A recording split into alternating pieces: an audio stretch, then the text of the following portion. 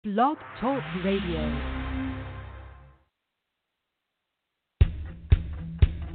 I don't need you with a bad leg doing it, Brett. You're too damn selfish, and that's why you're sitting there with a bad leg, and that's why I kicked your leg out of your leg. JR, I'm here with Iron Mike Tyson. What did you think of the Royal Rumble match? What do you think of Stone Cold? Intense, man. Cold Stone is my man. He won. Gallows, Anderson, Nerves. Yeah, we are driving. What's next for the Battle Club? Well, I think Prince Devitt, or World domination. there you go. I think Finn Balor's going to win the Elimination Chamber for one thing. Mark Henry going Rasa. Ahmed Johnson. And Mark Henry is handling the big Johnson with those clubbing tree-like arms. McMahon, I got a question for you. What's that? What's the name for the two bomb angels? Unfortunately, I can't speak Japanese all that well. I mean, I might want a date later tonight, and I might want to approach one of these girls. What do I call them? A bomb angel? No, let's call the one in the ring Pink and the one out on the apron, let's call her Red, I guess. Oh, that's real clever.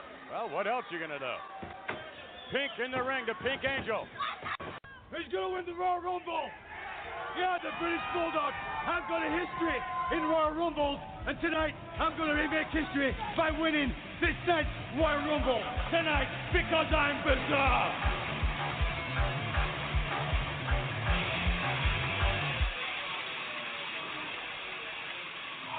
This is WrestleCast Radio with your host, Ryan Cook.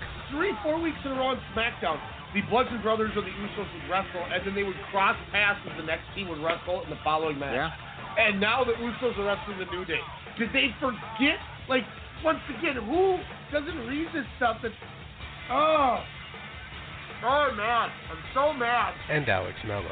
You know, we're doing a last man standing match, a garage or garbage can match, or, you know, ambulance and a pole match.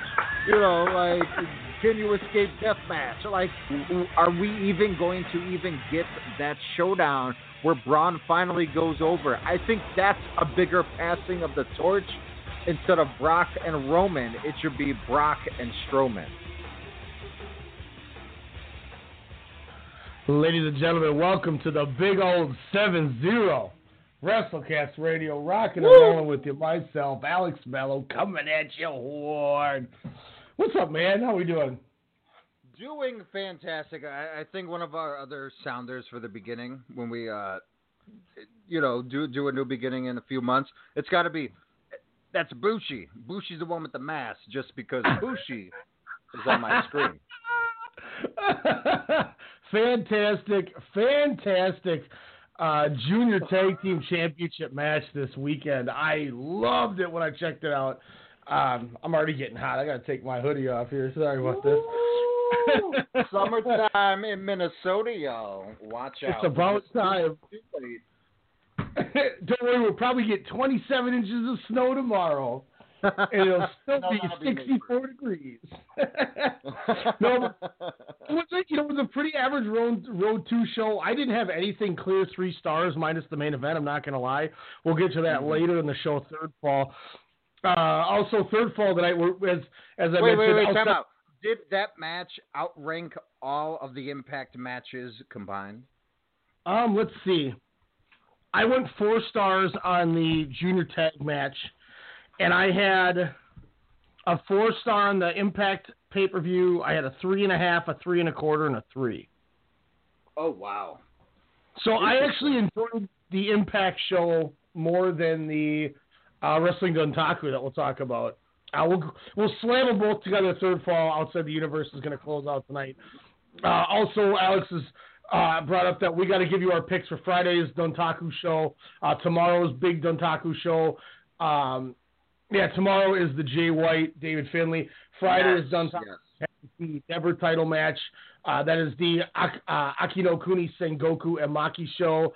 And then also Sunday is the Wrestling Hinokuni that has the Suzuki Naito show. So we're gonna talk. And guys, if Ryan is off, due to the job gods out there, who knows? We might be doing a live WrestleCast radio 4 or 5 in the morning, especially if I'm in town, but especially if I'm not in town and Ryan is off.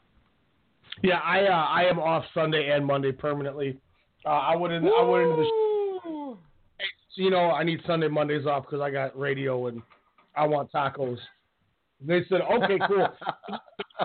I work every Sunday. All right, bet. Thank you. And that's how we handled that. Well, there you have it, guys. If I am awake, then guarantee the Twitterverse at Sportscast Radio, which is WrestleCast Radio. It's the original.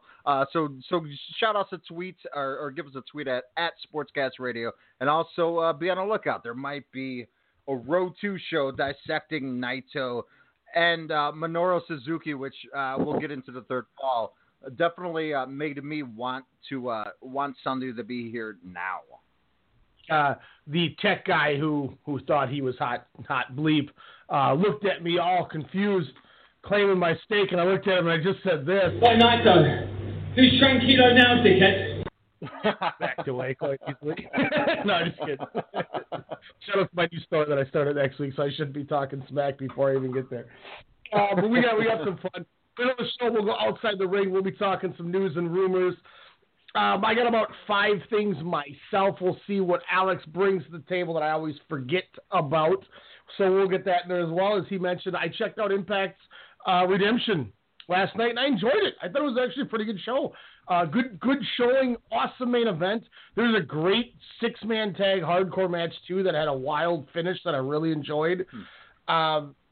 We saw the debut of a new knockout that could make a big impact in the division after how well she performed during that WrestleMania weekend on the WWN live shows.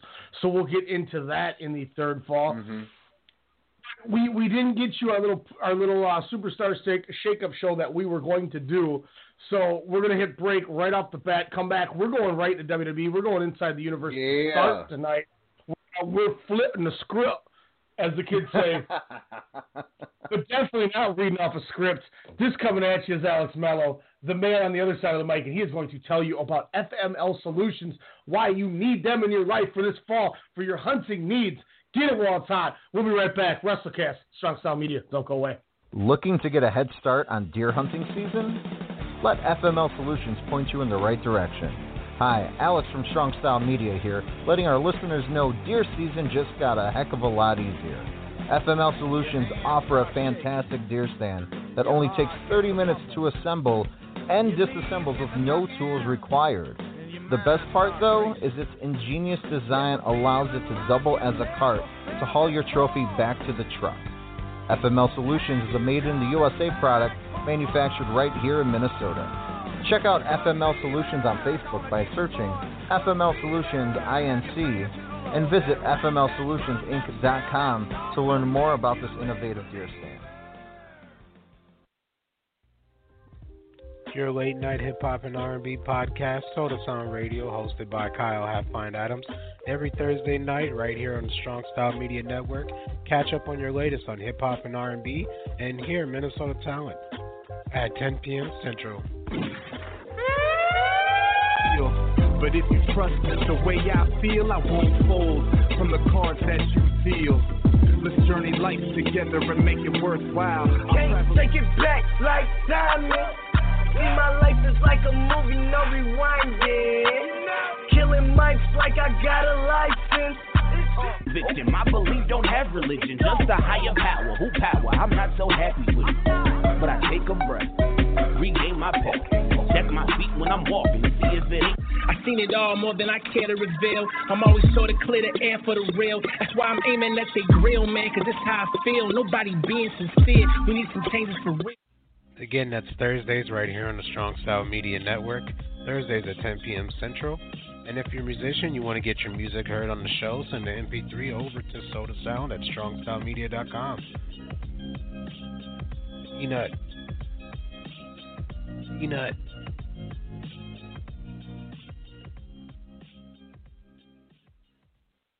This right here is Alpha Brain. I just drank some of this in a shake. I got to tell you right now, I couldn't be more clear. You're 50, so I use it. I don't do anything without it. I'm addicted to it. I know, but I'm 48, but I feel like I'm 26.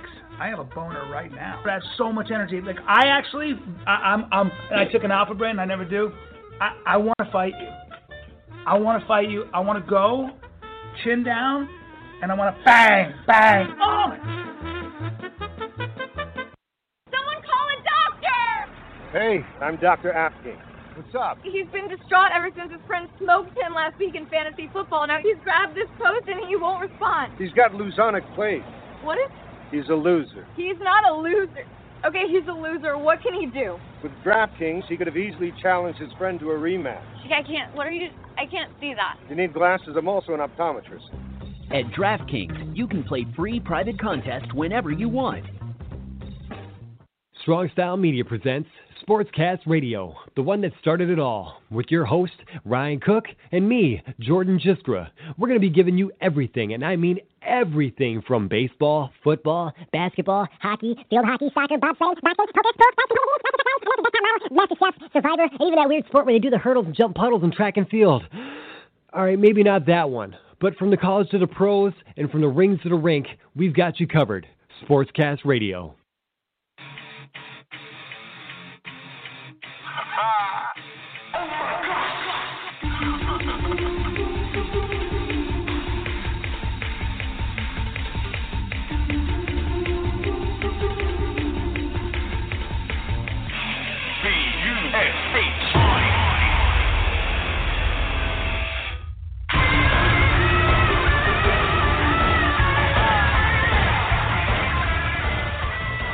Alex, I goofed. I forgot about the change in the format, and I thought commercial 2 was the WWE commercial, and it was the New Japan commercial. Hashtag autopilot, man. I see where we are now. Thanks, Cook. I make these commercials in I got it down where I can get the breaks made in less than a minute now, and I'm just like click drag. These guys are in the main events, and they have a cool tag song. Click, drag. News and rumors, I always put the worst possible song I can find. This one's been in my back pocket for a month. Click, drag. Who was important to WWE this week? Click, drag. Okay, they're done. And I only thought it because I'm like, okay, I can't do commercial 1 because that's the really terrible song for the next segment. And I'm like, did I remember and put 2 as, so when we get to New Japan, you're going to hear somebody who doesn't even wrestle for New Japan, but it's okay. As long as it's not Jimmy Yang Wang or whatever that guy is. So, spoiler alert, it's Jeff Hardy. So, oh, man, well. As somebody who made the biggest impact over the week, and I was like, let's put Jeff Hardy's theme on here, and then I could sit in the studio and dance or whatnot. And let's just say he didn't make an impact during that match with Sting.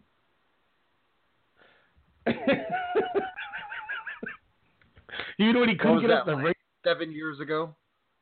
Gosh, that was terrible. Sting just held him down and forced him into "Do not." Thank you, everybody, for coming and watching the main event of this pay-per-view.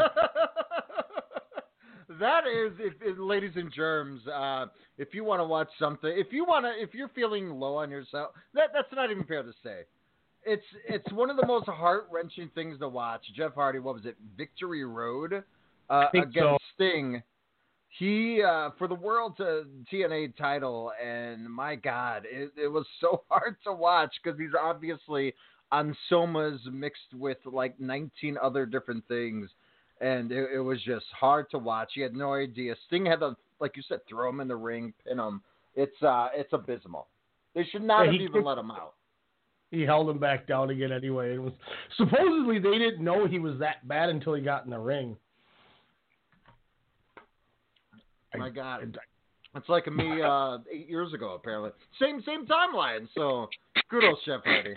I would say both of us learned our lesson, but we all know what happened a month ago. Yeah, Jeff Not Hardy this time.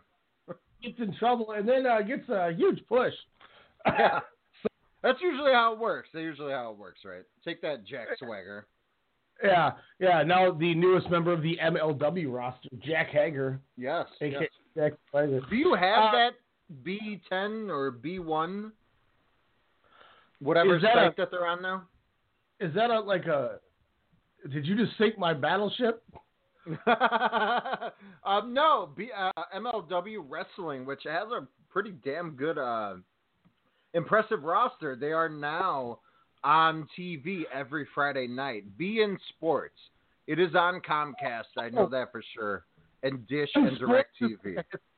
Sports station. Yes. So they are now on that. Oh. So I'm trying to find to see if they have a streaming app so I can get some credentials in order to start watching MLW. Which, just to hear Tony Schiavone again, I mean, come on.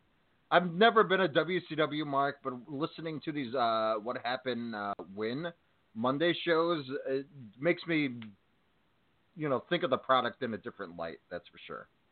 Speaking of credentials, we got the boxing credentials. Friday, we got the MMA credentials. But there could be more, ladies and gentlemen. Yes, Stay tuned. Stay tuned. But also stay tuned. Shout out to my mom, by the way, who I had to break the news. Like, hey, there's sort of a big wrestling thing that I just found about on Mother's Day that I'm traveling to see you. But hey, when you got Los Ingobernables de Japón in action, she was totally understandable. So thank you, Crazy Carol, for that. I got my Gene. Los Ingobernables de Japón shirt. That's like my mom. If you're like, I'm not going to go see that, and she'd stare at you like she did when you were like, who's Daniel Bryan or Danielson? my mom literally had this in her head. -5 stars. Totally. She met you. She was like, get out of this house. Who is this guy you're associating with, my son? He's a good guy, I promise. He doesn't know any better. He doesn't know any better. The death stares by everybody in your house that night. Like, I was like, whoa. I was always like, go Triple H.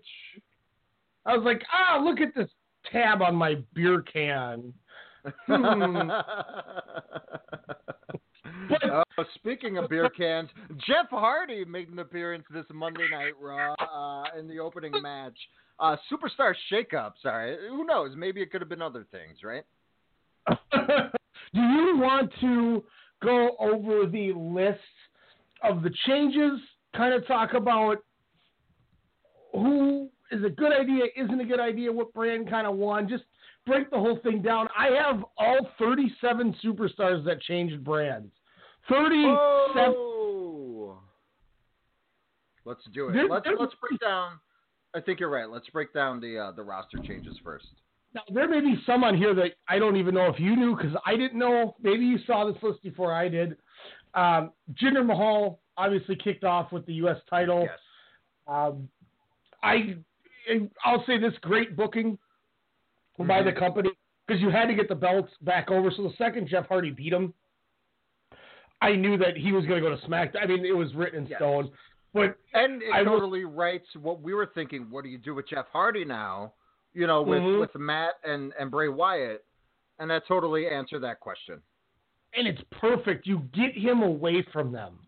And not only do you get him away from them, now I think you get to shut everyone up who thinks that they're just going to split up. From what Demetrius told me, there's something going on or going around online that they're called the Deleter of Worlds is their tag team name. The Deleter of Worlds. I love it. I've been interested in Bray Wyatt again. And that whole 6-man tag promo from 2 weeks ago won me over with the whole, when they're like, what was that about? And Jeff's like, oh, it's nothing. And he just walks away and they're like, what? So I'm excited for it. I thought it was good. Jinder Mahal comes in. He loses the title. I think it's a nice mid-card heel for this brand. And once again, we'll get to Raw, obviously, but his match with Jeff Hardy, I thought was the best thing on the entire show. I went 3.25. And I'll say for the first time, that wasn't just Jeff Hardy doing all the work. I thought Jinder looked okay. I agree. This was a surprising matchup for me, just due to the fact, for the time that they gave. But Jinder Mahal, like you said, looked good. He was taking he was doing the bumps and the spots really well, and I didn't fear for Jeff Hardy's safety for the 11-12 minutes that this match was. Like you said, it was nice to kind of see that Swanton Bomb for the first time in a long, long time.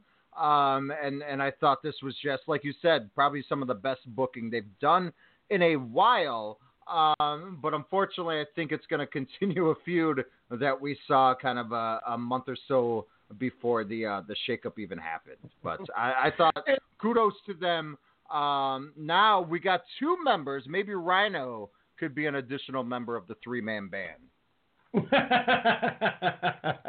Well, speaking of 2 members, obviously then it was announced Kevin Owens and Sami Zayn come over. Mm-hmm. The Stephanie McMahon thing, blah, blah, blah happened. I like it, but I also don't like it because I kind of wish they would have just split the 2 of them up. Yes. I agree.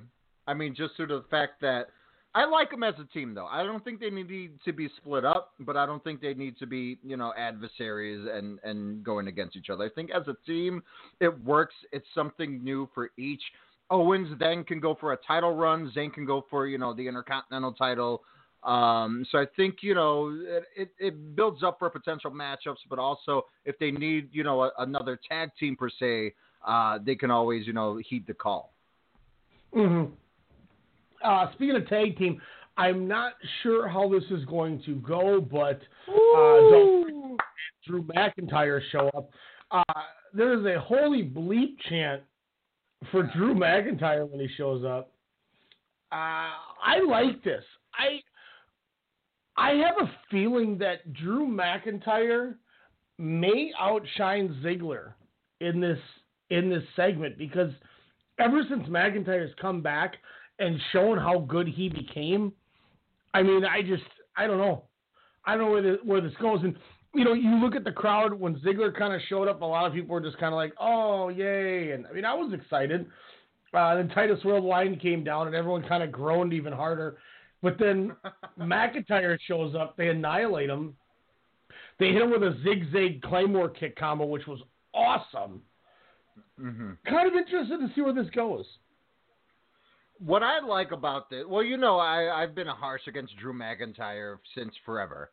I know you liked him, once he got out of the WWE. The 3-man band gimmick, I wasn't a huge fan, which, sorry, Rhino, you've been replaced since I wanted to spoil it a few minutes ago. We have a potential 3MB reunion here, ladies and gentlemen. When is that backstage segment going to hit and how awesome and how hard pop that we're going to do? Maybe they decimate those 2, maybe they decimate Slater and them. But what I liked about Ziggler and McIntyre, I forgot how ginormous Drew McIntyre is. And he kind of even showed it because he was dwarfing Titus as well as Apollo there. Yes. I was like, Drew McIntyre, man, he's God, Titus. Like, you got nothing on him. But what I liked about this, and I'll bring this up again in my SmackDown center, is what I think Drew McIntyre can do. Ziggler is the mouthpiece that McIntyre needs. Now, we'll see this on Tuesday nights as well, so I think this will help elevate McIntyre to that world title picture instead of the Intercontinental title, where Ziggler, I think, could possibly go for that.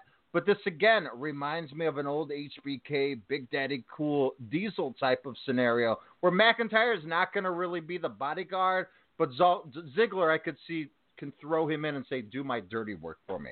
And then he could be the big brooding force where Ziggler, again, could be the mouthpiece we all know that can help elevate Drew McIntyre. And especially coming off that match with Almas. McIntyre can definitely cut a promo now. So when it's time to split the 2 of them up, McIntyre, I think, is going to be okay on his own. That match is money, by the way. Yeah, like a year down the line. Wow. That is money. But when you saw McIntyre show up back in that Raw ring, he looked like a big deal. Like, he looked like a legit, like, wow, if I've never seen this guy before, who is that guy type dude? So I'm guessing that's how I was watching that takeover at your house when it was him and Almas. I'm like, who's this guy again? Who's this newbie? How did he get so good? Well, I guess when you're tag champs with Johnny Gargano and Evolve, and you're working guys like Zack Sabre Jr. and such, you're going to get pretty good at it. True. I'm sure we're going to get McIntyre and Ziggler against Titus Worldwide tonight on Raw, so we'll get to see what happens. I could be wrong, but He just Bronco Bustered El Desperado from the top rope. That was insane. Was that the dive on the floor? Yes. Oh my God. Hiromu's going to die. No regard for anything. He's just like, here I go. All right, I hope you catch me. Obviously setting up to be the next Ronda Rousey feud. Natalya shows up. I was excited. I'm assuming this is going to be a teacher versus student feud when Natty finally turns. Sure. Two things with this that I kind of laugh about. Alex, for the record, do you remember the woman I said should be doing a house show loop with Ronda Rousey? I believe so. James, right? You're talking about Bertha Faye, right? No, I'm talking about Mickie James. Throw Mickie James. Yeah. And, well, the UK tour, she's working Mickie James. So apparently somebody's listening and doing the right thing. So appreciate Vince for listening and putting that over. But this is almost the same thing. Now you can have her in there and work a tag or work a singles match with somebody like Natty, who's a veteran hand. Great idea. I love the way they did it. Ronda Rousey still, I feel like she's going to kill some of these women.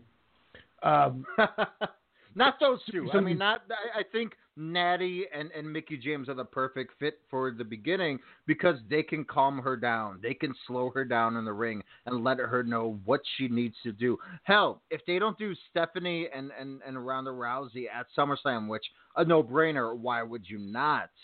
Unless, a Sasha Banks or a Bayley type of opens up.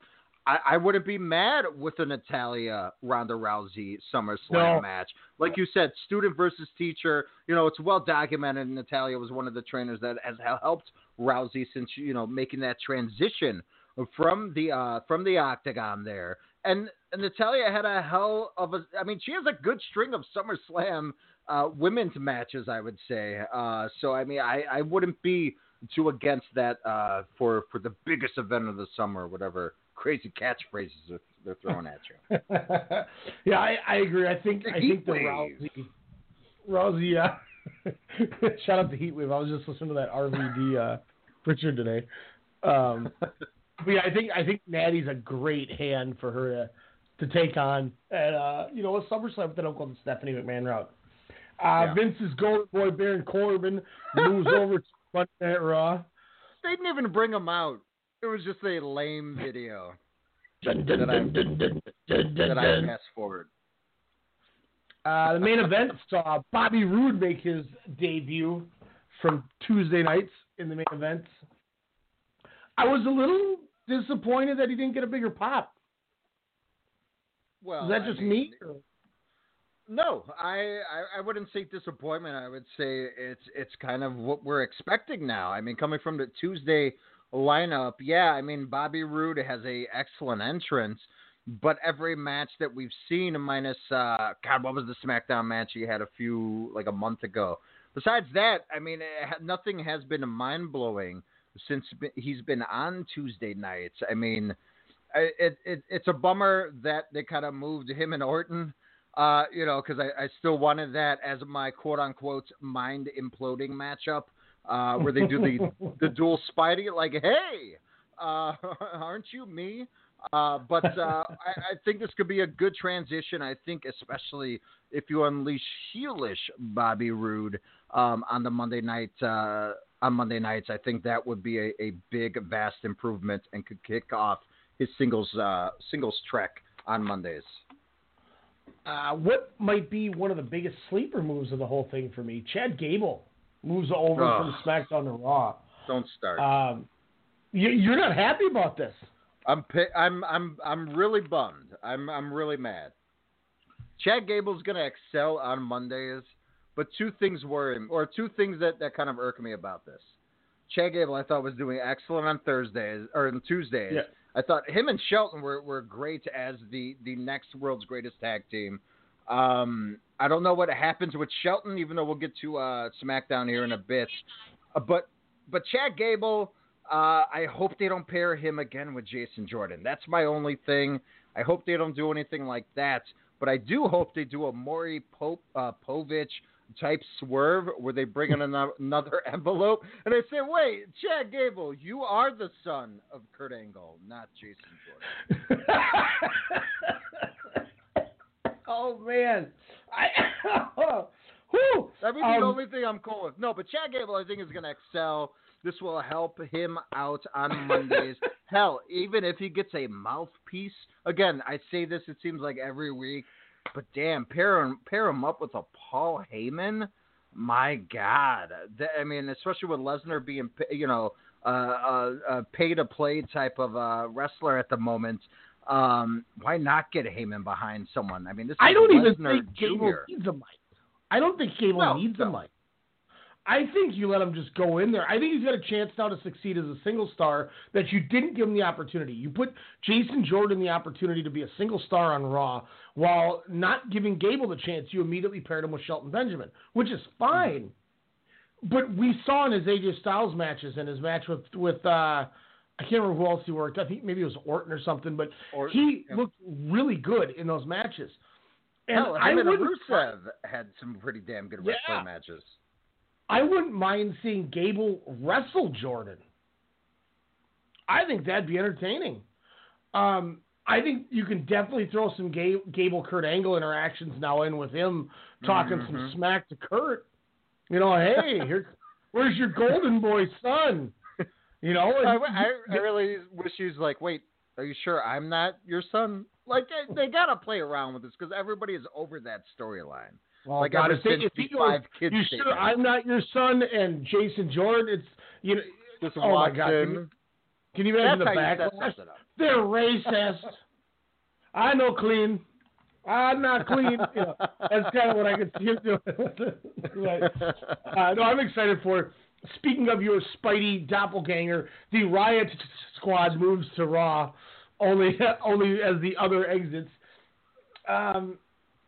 Didn't work too much on SmackDown. I could see this as a last-ditch effort for, as I'm looking at the description, it says, so the move to Raw likely is a last-ditch effort to see if they can be successful as a group before they inevitably split them up. It feels to me like they know they got something in Ruby Riott. Sarah Logan's there to take the bumps, I think, and Liv Morgan's the wild card if she's going to be anything. I think by Sarah Logan being the bump taker for the group, they know they have a worker out of her. So I think if I'm Sarah Logan, regardless of my terrible gimmick, I know I got a job.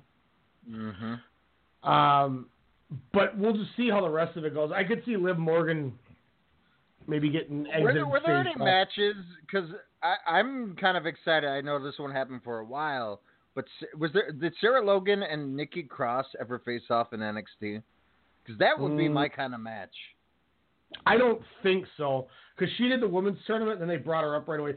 She worked some shows as Crazy Mary Dobson, her indie gimmick, but I don't believe it was against Nikki Cross. And if it does, they would probably just watch matches. That would just be I don't know why, my type of match.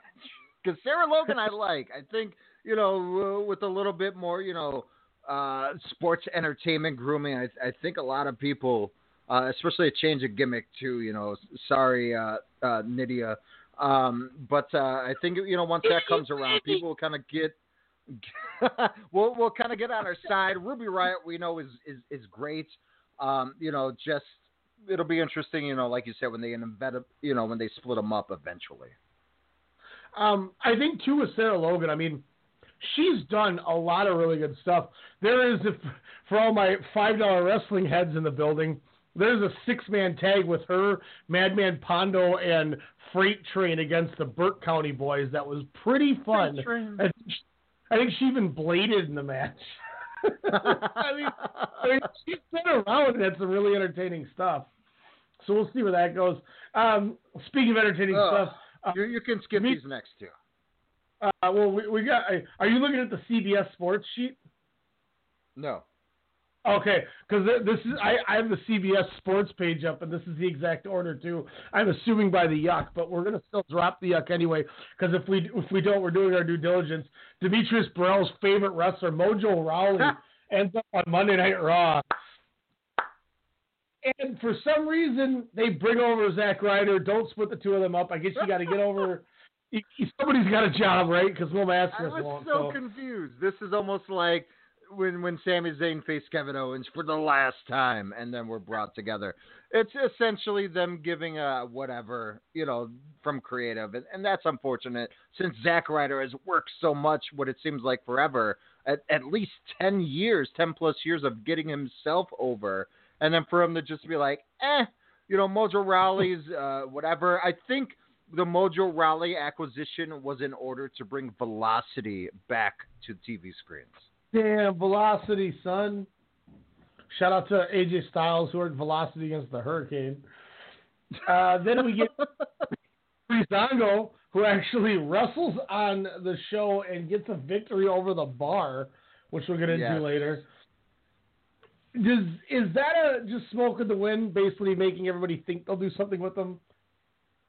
Yeah, I think they'll have more eyes to do the Fashion Files, so I think they'll kind of enhance those characters, with the backstage segments there. I think kind of putting the Bar over or getting the win over the Bar. I think it's just something that kind of preluded for Tuesdays there. But I wasn't mad. It is what it is. At least this time it wasn't getting beaten by a 10-year-old fan. I did enjoy obviously I'll say it for Raw. The Ascension. I don't know what value they have, but they've still around. Conor and Victor are now on the Raw roster. Well, it's to go with the Breezango. I mean, I totally get that. I think it's more so for the segments. And they're more segment heavy on Mondays, so you got to kill 3 hours sometime. We might as well laugh. Now you get another team that can, put somebody over, I think, too. Last one, and this one's kind of like a weird dark horse. I don't know what to make of it, but Mike Kanellis. Okay. He had a lot of since. No, he had that personal struggle where he really substance abuse heavy. He was off TV. I think he might have been in like those battle royals because they had to fill names. So that happened, and then Maria has the child, and we all know Maria was the catch. That was the whole reason they brought him in, because when you had Maria running the Kingdom in ROH with Adam Cole and Nellis and terrible Matt Taven, that she was. People are going to call me crazy, but she was one of the top 5 people in that whole company, and I will stand by that, because she was such a good mouthpiece, and she was so intricate in that stable getting over. And because you could let Adam Cole do his story time with Adam Cole, run through that gimmick, but then she got Mike Bennett and Matt Taven so old. I mean, those dudes won the New Japan tag titles, I think, at one point for like a month. What? They beat Gallows and Anderson at one point. So, I mean, they got over, and it's because of Maria Kanellis. She went in there and said, look, I'm going to dress a certain way. I'm going to get all eyes on me. I've learned over the years how to cut a promo, and nobody in WWE knew I could cut on the stick. She did it, and she turned into, legit the best manager, I think, in the business. Wow. And when she went to Impact, it was during that really terrible Impact time. And I think that really stunted it, where they tried to use Mike Bennett and Maria, and it just didn't work too well. Do you think one thing that could help him when he comes back is a change of character? Obviously, change of scenery will work, but kind of throwing away that theme song, the whole 80s, early 90s-ish type of character where he just comes in, kicks ass, because he's in great shape. Good for him for taking care of his personal stuff. But he's ripped, like you, where he's just abs on abs on abs. Hard, so man. It's just. But it's just something where I think if you kind of ditch that, I think he might have a chance, especially then when Maria does come back. From maternity, I think that'll definitely help him a lot more to make him that secondary heel that they'll definitely need. I'm going to say that I don't think you should change a damn thing. Because I'll say this just for my own personal sake. I got drawn into the gimmick when they came over because of the entrance, because of the gimmick. Yeah, but you were the only one. Hey, man, Kyle was a big mark for that track, too. Don't get it twisted. When I saw them at a SmackDown in Sioux Falls, they were working a dark match, so he was still off TV. So I was like, oh, okay, it was him and Bobby Roode in the dark match before the show went on. And me and maybe like 7 other people were like up clapping, like, girl. You're like, we're all like, okay, let's do this. Everyone else just silence. It was so weird. And again, I don't know if it's just to the demographic. I mean, there was a lot of Shayna Baszler, hype, obviously, due to the area we were at, but nothing. So for me, I was like, damn, that sucks because he is talented. But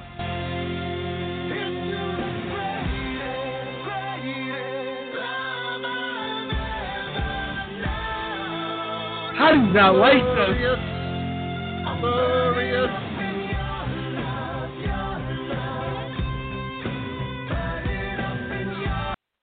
Gold, I love it. Glorious. It's essentially the same thing. Just like, Tana and Okada having similar themes. It's not the same music. Alex, you get that. -5 stars. One of those today. One from Bryan Danielson, one from the New Japan. Did not make the same song twice. If anything, Tanahashi's new theme sounds like the Power Rangers. Oh, man, I can't wait to watch a Tana match next. Just so Sure, I can hear you that didn't hear music. this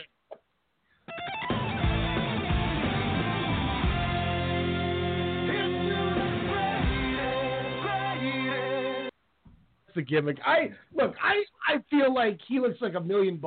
His wrestling is still kind of but it's still I think it's a breath of fresh air and a new wave. Like it's a new light for him to shine in, and I think it's the best thing to do.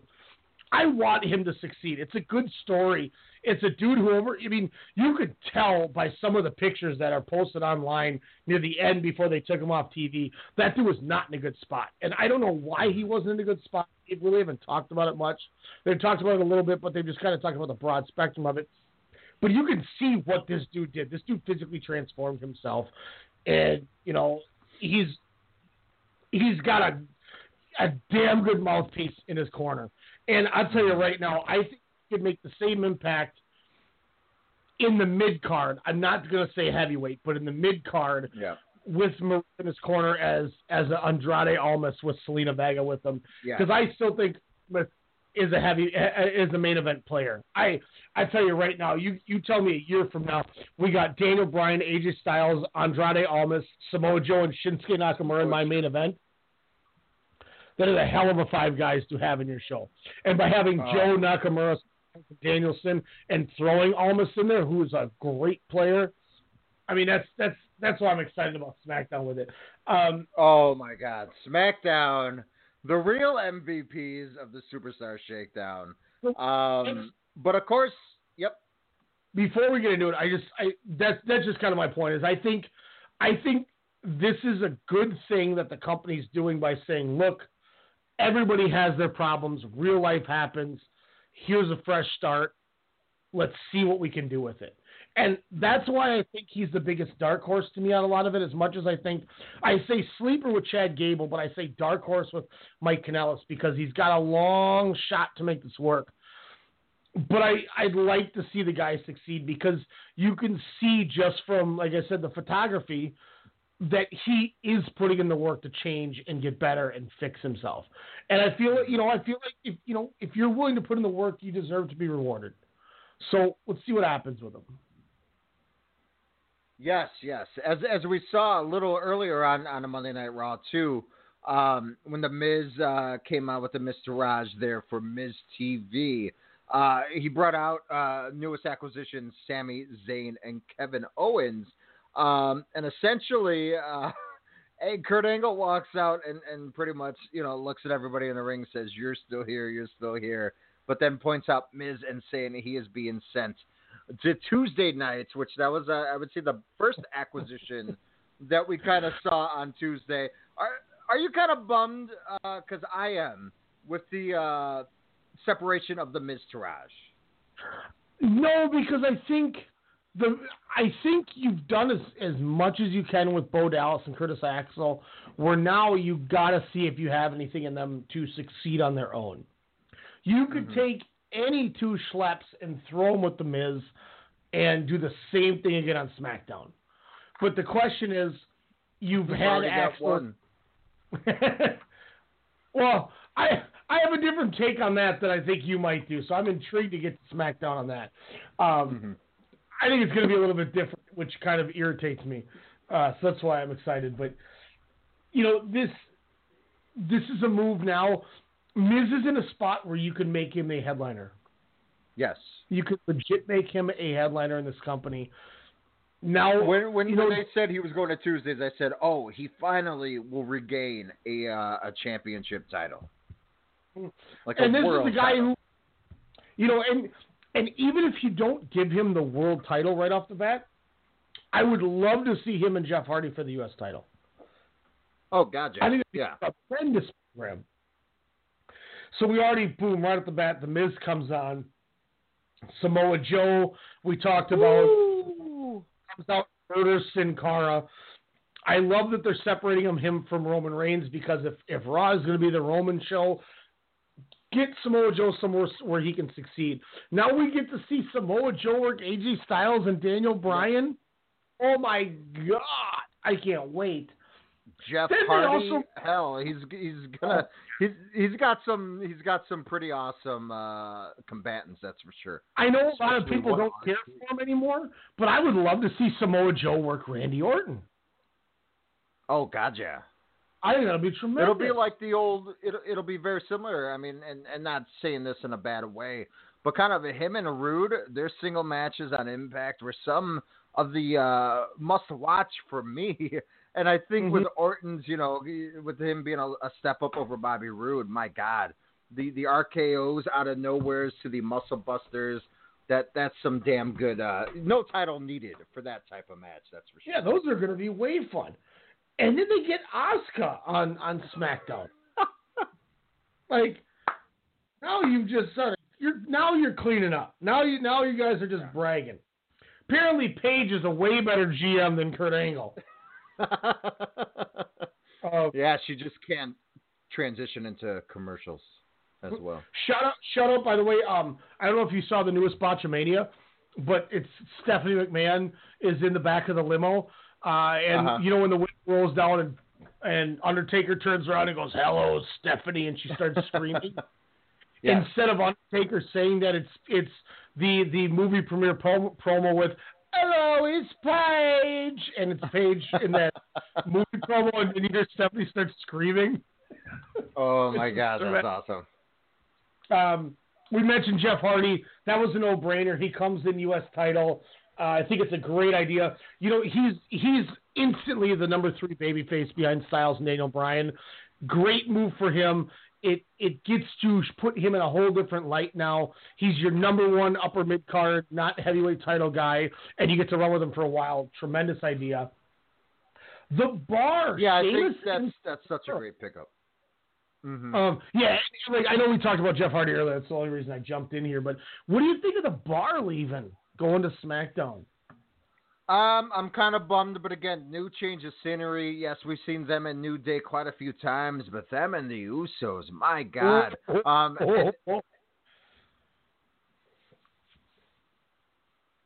was that? Did we lose that? Oh, okay, never mind. I thought we lost. No, them and the Usos, as well as another acquisition that they made. Pretty excited for that matchup to be a little bit more emphasized. I'm totally fine with them moving to Tuesday as more gold, and again, it breaks up the monotony of New Day Usos every week or every other week for the last 7 years. It seems like. I'll say I'm intrigued to see these two guys come in there at the Bludgeon Brothers. That's going to be some hoss fights, man. That'll be fun. What do you think? They can play the tweener route. They can go either way. And essentially, when they do, let's hope not for a while, but if they do start going on singles routes, hell, just think of the matchups with Cesaro. What are you going to have there? It's Ring of Honor 2006, 7, 5 all over again. Hi, I'm Claudio Castagnoli, and I'm going to work Bryan Danielson and AJ Styles and Samoa Joe this week. Oh, my God. I'm on my alpha brain right now. If Demetrius wasn't on the line, I'd recite the big hog question or line from the show. Maybe I'll put him in the screening. Here's what interests me, and is this basically now, did they just give us a spoiler with the Raw Tag Title match? I believe so, yes. So, when we do our picks, not to cheat and not to help you get picks, because I like winning these things, don't pick the Bar to beat the leader of worlds, because I don't think they're going to win. There's my one. Not with that name. Not with that new name. They will be champions for a long time. And like I said earlier, I was like, these guys are called the Deleter of Worlds, and Demetrius is like, no, I've seen all on the internet that they're not called. Oh, I mean, Demetrius actually was the one who told me, but I like clowning him while he's listening to us because half the time he's not paying attention. So I get to throw these pot shots at him. Thank you, Demetrius, for being a loyal fan. My MVP, Andrade Cien Almas, comes up with Zelina Vega. No brainer. This is a duo that can do some damage. As much as I want to see them thrown into the limelight right off the bat, I am all good if they slow burn build these dudes for a year. No problem with it.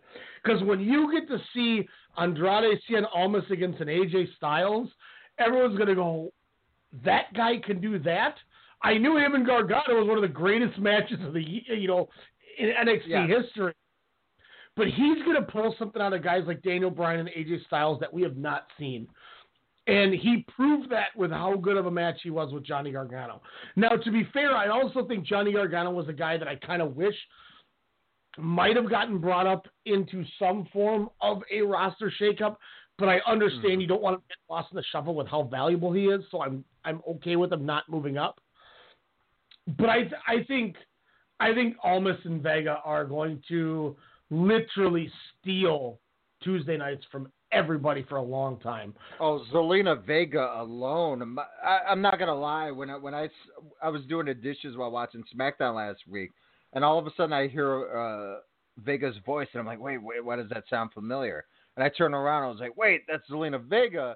And I was like, damn, they're not at the arena. So at first I was a little miffed, and I was like, wait, they still have like 19 weeks of NXT tapings they got to work through before he even, pops up. But I was like, wait. And I think we were both kind of pushing him to be on Mondays. But we all, in our heart of hearts, we knew Tuesdays was a better fit. Just agreed. That they have on there. But just think of, like you say, a slow burn for a year. I agree. Don't rush him right out the bat, but maybe you put him in a program with Jeff Hardy come along SummerSlam. I think, there's a lot of people you can kind of, run him with a short-term feud. But I mean, who do you pair him up with first? Randy Orton? That's not a bad, partner to have right off the bat. Mm-hmm. And there's a lot you can do with him. I like that Jeff Hardy idea. I think that's a good way. And you know what? If you really want to make a statement with Andrade Cien Almas and really have him kind of come out of nowhere as a guy where nobody thought he would succeed, you want to give him a huge rub, but you don't want to overdo it and slow build like we were talking. Mm-hmm. What would be so bad about him winning the briefcase in a couple months? Because put that guy's charisma with her ability to continue. He doesn't, now that they've figured out how to use him, he doesn't need her. But the fact that she is good enough where she makes herself valuable to a guy who doesn't need a manager just exudes how good she is. And then you get to add the third element of a briefcase. Now you slow build him, but you don't have to go all the way because everybody knows at any given point he can make something happen. I think that is who I have win my Money in the Bank for SmackDown this year. I don't know if they're going to do it. I doubt they're going to do 4 ladder matches this year with, since it's a joint brand show. So I don't know how that, I mean. You mean you take him over Alexander Wolf? Come on. You know, I'll be honest with you. If they wanted to do a Raw, SmackDown, men and women each, I wouldn't be too mad if they did 4 ladder matches. It might be overkill, but it'd be fun. You know, I'm not gonna lie about it. Presents ladders. Like that's but now you got 4 briefcases running around, and that's probably doing. My guess is they'll do a joint brand male and a joint brand female one. But I think almost is a guy that could really be on that. Speaking of the females, after the Riot Squad left, Sonya Deville and Mandy Rose from Absolution come over. It makes sense with Paige, who's running the company or the brand. I don't even know if they'll talk about it, but it made sense to flip the doppelgangers around. I don't think there's much more to dive in on it. Plus, I guess the one thing I will say is I'm excited for Sonya Deville because now they get her away from Ronda Rousey, who's essentially the same thing. That's a very good point. You know, so she doesn't get lost because I mean, out of the 6 Absolution and Riot Squad, or should I say 5? I mean, Sonya Deville. I'd say her upside is a little bit, I would say, grander, even more than a Ruby Riott. Mm-hmm. Yeah, because she's still learning. I think we know what we're going to get from Ruby Riott. She's been in the business for so long that with Sonya Deville being so young in the business, she's going to get better. So I agree. I think the upside's there. You mentioned Alexander Wolf. We get Sanity, Eric Young, Alexander Wolf, and Killian Dane making their presence known. Sans Nikki Cross. So bummed about that, but supposedly Nikki Cross stayed on NXT because there's nobody for Shayna Baszler to wrestle. So they had to do it. Here you go. I mean, that's not a bad reason, I suppose, but I was looking forward to seeing Nikki Cross kind of on the main roster since I've been a huge fan for a little over a year, but no, I think this works out really well. This brings again the Ascension done right with Killian Dane and Alexander Wolf.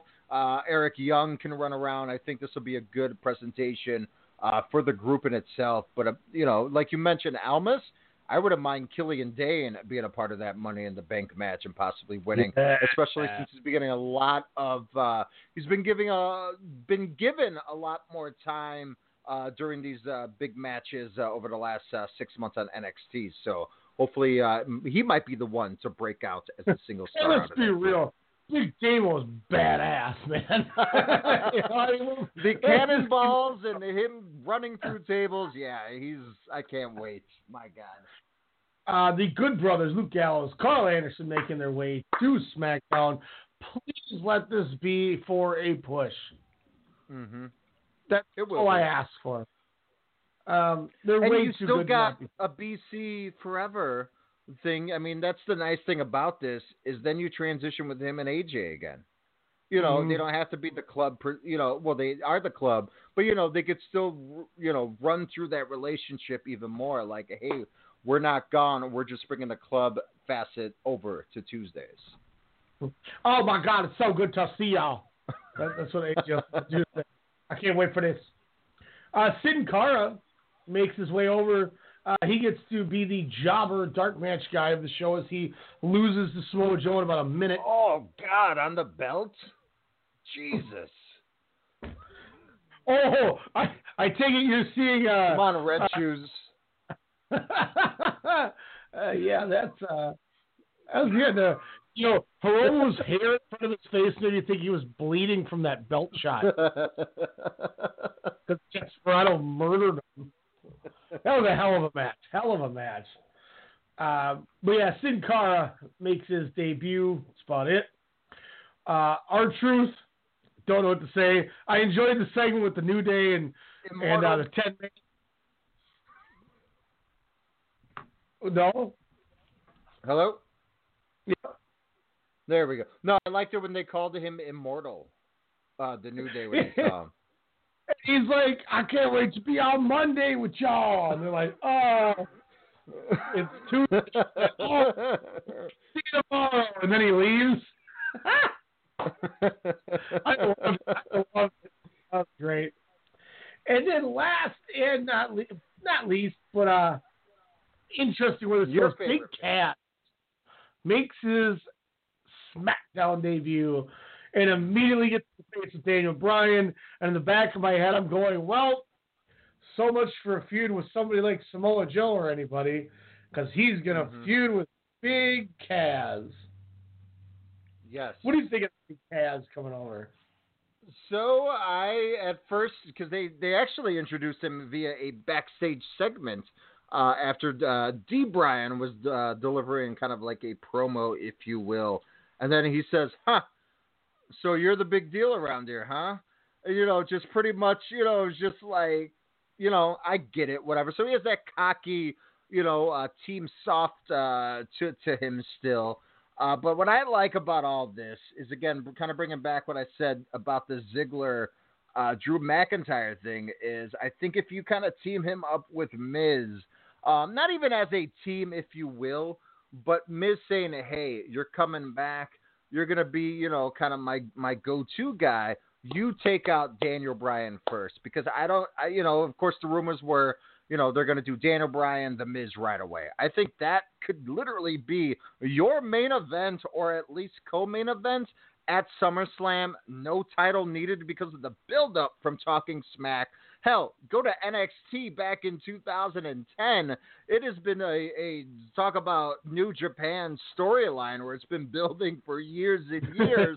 This is your ultimate. Like, damn, it sucks that Daniel Bryan wasn't cleared before Mania because this easily could have stole the show. But I like Big Cass kind of being the in-between there where, it'll get both of them, kind of in ring shape again. But also hopefully elevate Big Cass in a way where it could improve his skills by being in the ring with, Daniel Bryan and learning, mic work from The Miz there. So I think hopefully it will help all three of them, but the main objective being, progressing that storyline, hopefully for that SummerSlam main event with Daniel Bryan and The Miz. Now, I will say that I do agree that I think it's good for Big Cass because I think Daniel Bryan is somebody who could bring him to a really good match. Mm-hmm. The thing that I'm going to say is I don't think they're going to do what you think they're going to do. And I think for some stupid reason, they're going to put Big Cass with Nakamura. Is he going to be the interpreter? That's an easy way to do it. I'd be fine with that. I'd be fine with that. That's what I'm saying. Like, I don't think they're gonna go the way that I think you think they're gonna go. And I think putting it with Miz is the logical, smart, and best idea to do. But I don't think they do it. Huh. I think it's one of those things that goes right over their head, and they're like, "Oh, we should have done that." No. I hope they're smarter than that. I think it just was a happenstance, just because Daniel Bryan was in that tag team main event along with AJ Styles against Rusev Day. But I think it was just, like I said, a happenstance. Miz wasn't there, so they had to bring out Cass to further that storyline. Maybe they have a little faction with Nakamura, Miz, and Cass. Oh, That's God. a little overboard, if you will. But I hope they don't go the routes where you're predicting. So but now it'll be fun. It'll be, again, as the interpreter, I think that could be fun TV. I like the difference that they're going with Nakamura, that prickish, feat, if you will. But I think the way to go is the Miz Cass Bryan route. So the reason why I personally don't think also they do Miz Cass is the whole point of Big Cass turning on Enzo Amore was him saying, I'm nobody's puppet. I'm nobody's yes man. I do everything on my own, and I don't need somebody telling me what to do. If you put him with The Miz, you completely ruined everything that you built with him going into his angle. That's the only reason I don't see why they would do that, if that makes sense. And then I would rebuttal that by saying I think they don't really care what a few smarks kind of have to think, and I think they're kind of going to go the generic route because they got to build him for a whole nother audience. He's been gone, 6 months, 8 months? I mean, people know him obviously through that connection with Team Soft, but you got to, and it doesn't seem like they're going any different routes, but I think it's something that's so tough. Because he's so generic, his movements are generic. That's why I think this feud with Daniel Bryan will at least hopefully help him in the ring. And that's the one thing, too, why I think he works better with Nakamura is he's not a guy who needs a mic to get him over. He almost needs somebody who can work to help get him over because he can talk. Mm-hmm. He is the epitome of the Dusty Rhodes school of promo, and it works for him. He talks like this so you understand everything he says. You know, he's like Bully Ray. This is why I'm putting you through a table. And it works. It as much as it sounds boring, slow promos are almost the way to go on a lot of things because you're getting your point across. Mm-hmm. I don't think he needs a mic. I think he needs somebody who can work to get him over, and that's why I think Nakamura makes more sense, even though I don't like it. Mm-hmm. Only time will tell, sir. Should we have a bet who he aligns with first? Well, we'll find a taste challenge. All right, well, yeah, we'll do it. You got Miz, I got Nakamura. Maybe we'll be able to answer it with whatever we do this weekend on radio if you make it in town. So we can do a Facebook Live. Somebody's got to, I don't know, we'll find something that sucks to do. Maybe one of us will Nakamura the other. Oh, man, somebody's going to get a running knee to the back of their skull. No, his pop shots, if you will. His newest finishing move. Where he goes arm all the way up and in. But kind of going after the shows, you know, a different kind of way they've been doing this. We've been known, you know, or we've been, you know, kind of used to the draft, if you will. They did the shake-up last year, though, didn't they? Or was this the first year they kind of done it? No, because last year was when Miz and Dean Ambrose came over. Dean Ambrose, that's right. So, I mean, overall for the shows, I mean, it brought over, I thought, the wrestlers in a pretty good route. Had some intriguing matches, some for the last time, some for the first time. Hell, Jeff Hardy pulling double duty Monday and Tuesday. Having, I thought, a pretty damn good match with Shelton Benjamin on Tuesday nights here. But how do you think the WWE landscape is now, you know, kind of after the shakeup? Some winners or losers in your mind. I think you can honestly say that both brands won. Raw, being the long show, needed more job guys, and they got them. And they moved the valuable guys that need TV time over to SmackDown where they'll get it now. Because if you look at the broad spectrum of it, 18 guys went to SmackDown, 19 went to Raw. But of the 18 that went to SmackDown, 2 were a tag team, another 2 were a tag team, another 2 were a tag team, one's a 3-man team, one's a wrestler with a manager as well.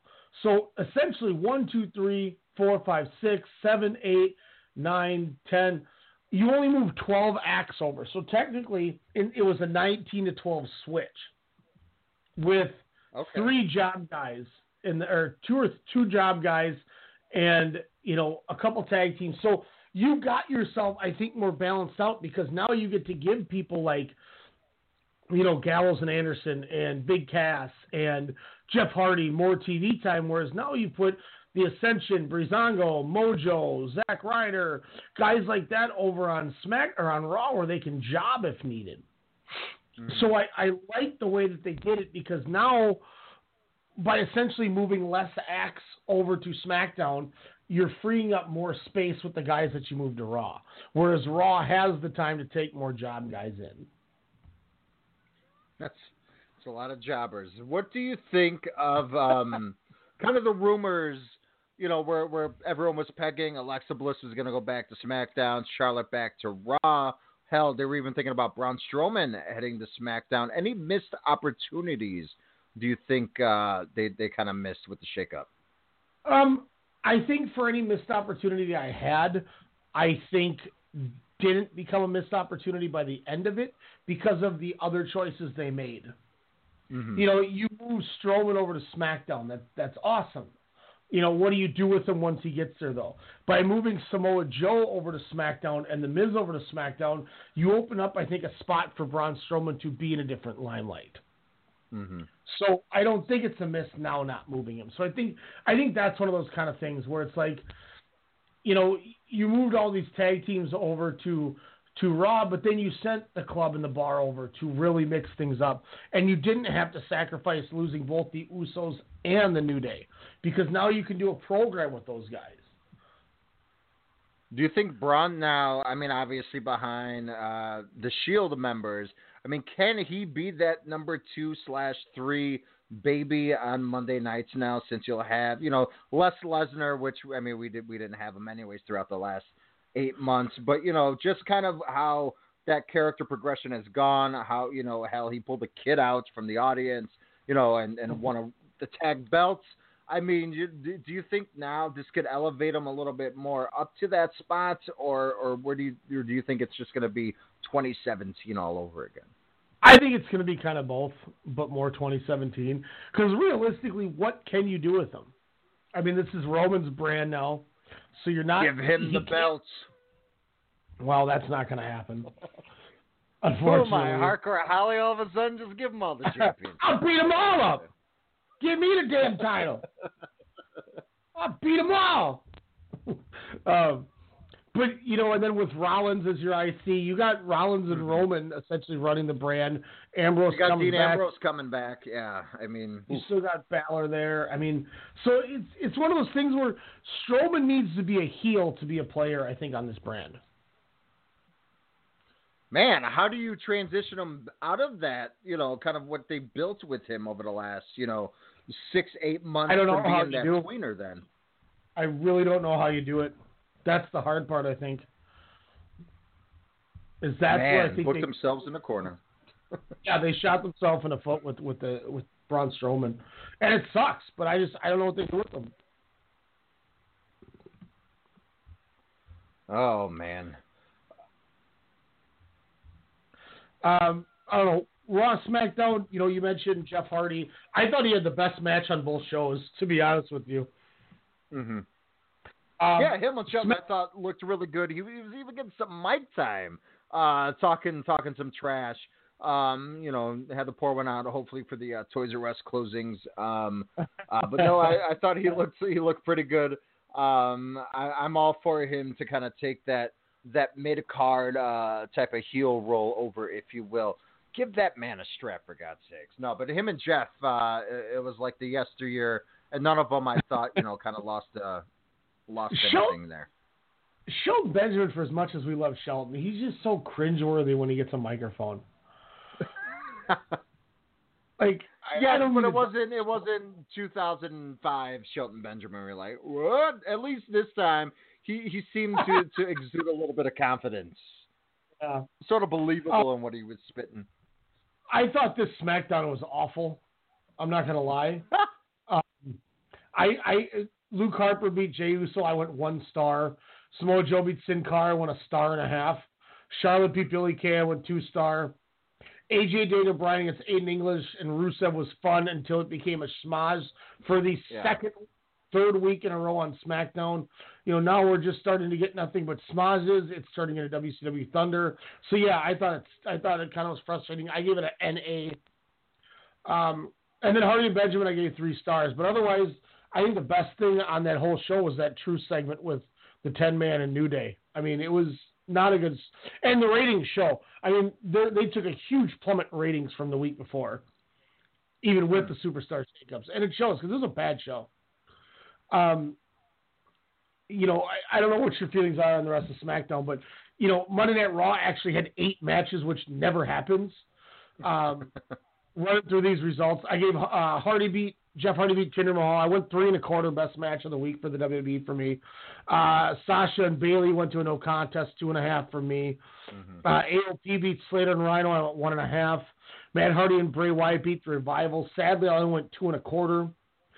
Ember Moon beat Mickie James. I went 3 stars, second best match of the week for me. Natalya beat Mandy Rose. I went 1.75 stars. Breezango over the bar went 2.25 stars. And then Bobby Roode, Braun Strowman, Finn Balor, Seth Rollins, and Bobby Lashley defeated Kevin Owens, Sami Zayn, The Miz, Bo Dallas, and Curtis Axel. I went 3 stars just because there was a lot of action. But, all in all, for what this Superstar shakeup was supposed to be for the brands, I walked away from it a little disappointed on their shows. Yes, yeah, the content, but let's be real, it wasn't really for that. Like, it was meant to kind of get the shakeups. But yes, the match content in itself.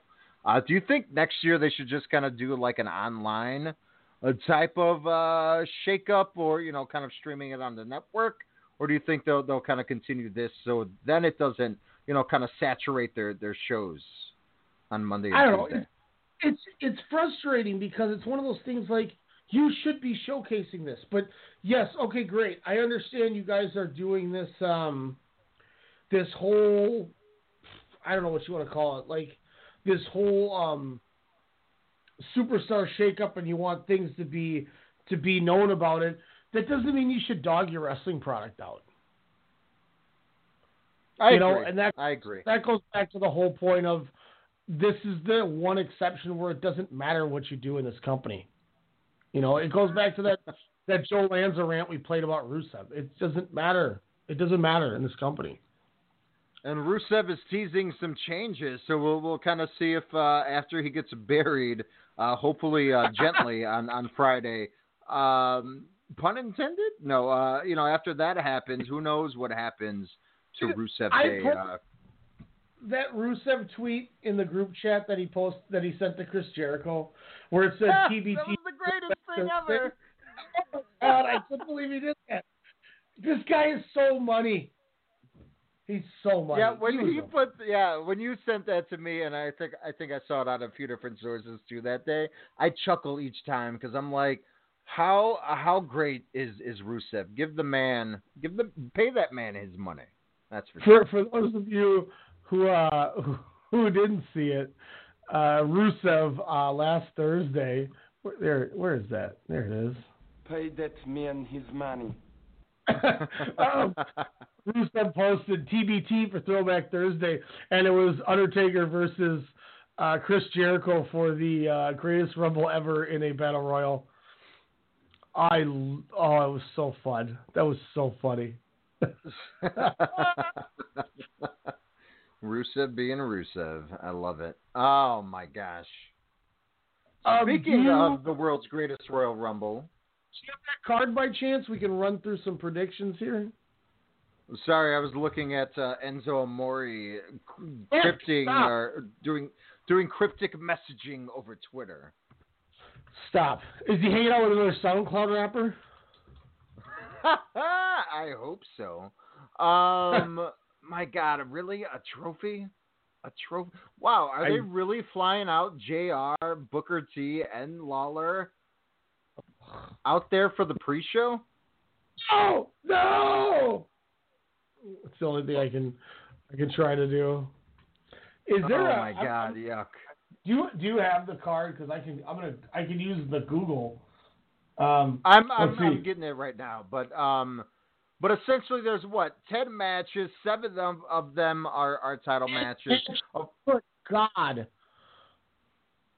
What's that? I said 10 matches. Good God!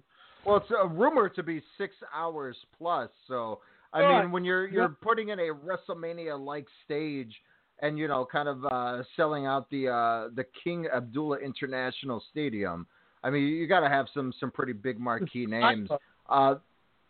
What's up? What's this Skyhook? Oh, they said Kareem. Oh, I wish. But we'll start with the casket match. Undertaker battling Rusev. Over under, let's say, what was the match at Mania? Like 8 minutes? Over under 8 minutes. It was like 3 minutes. 5? Really? I think so. I thought it was really a really short match. I don't know. I was just too bummed about, kind of the jobbing of that whole storyline, if you will. But over under, let's say 5 minutes for the casket match. I'll say under. Under. We both take Taker, of course. Yeah. There's no. I don't think there's any way Rusev is winning this one. That would be amazing if he pulled off the upset, since hopefully it will be Rusev Day out in Jeddah, Saudi Arabia. Also, a pretty good marquee matchup, especially if this was 2008 or WrestleMania 22. John Cena battling Triple H in I'm intrigued by this match, but it'll probably just be a walkthrough, if you will. But Cena trips. Who do you got? I'm gonna go John Cena. I also will probably go with the man who shares my day of birth, Triple H. Ooh, I beat everyone. Cedric Alexander will be defending his newly won Cruiserweight Championship as he won at WrestleMania. I believe there's a tournament, right? Or kind of to be determined on who his opponent will be. I'm guessing Buddy Murphy's going to win the number one contendership match tomorrow, but I'm still going to take Cedric to win. Yes, I will also take the champ to retain. Bludgeon Brothers. Cedric will defeat TBD. I'm just putting Cedric will defeat TBD. Throw anyone in there. It doesn't matter. Cedric will retain. Bludgeon Brothers facing the Usos for the tag team SmackDown championships there. I'm pretty sure the Bludgeon Brothers will retain. What about you, good sir? Yeah, I don't think it makes sense to take the straps off him just yet. I'm going to go Bludgeon Brothers as well. Bray Wyatt and Matt Hardy will battle Cesaro and Sheamus to battle for the vacant WWE Raw Tag Team Championships. Unfortunately, vacant can't pull a partner from the audience, especially a 10-year-old from Jeddah, Saudi Arabia. So unfortunately, vacant will not retain the tag straps. But we know for the first title change that will happen this night, who do you got? But like we said, the leader of worlds, so we'll move on. A rematch from Monday night from the WWE United States Championship, which, why are you going to... Anyways, United States Championship, Jeff Hardy battling Jinder Mahal, getting his Toronto on in Saudi Arabia. Who do you got to retain the U.S. Championship, Jeff Hardy? You don't hinder Jinder, man. But I'm still going Jeff Hardy. Ladder match, a match that is announced. Yes. Oh yeah, Jeff Hardy. That's what I had you written down for it before you even asked.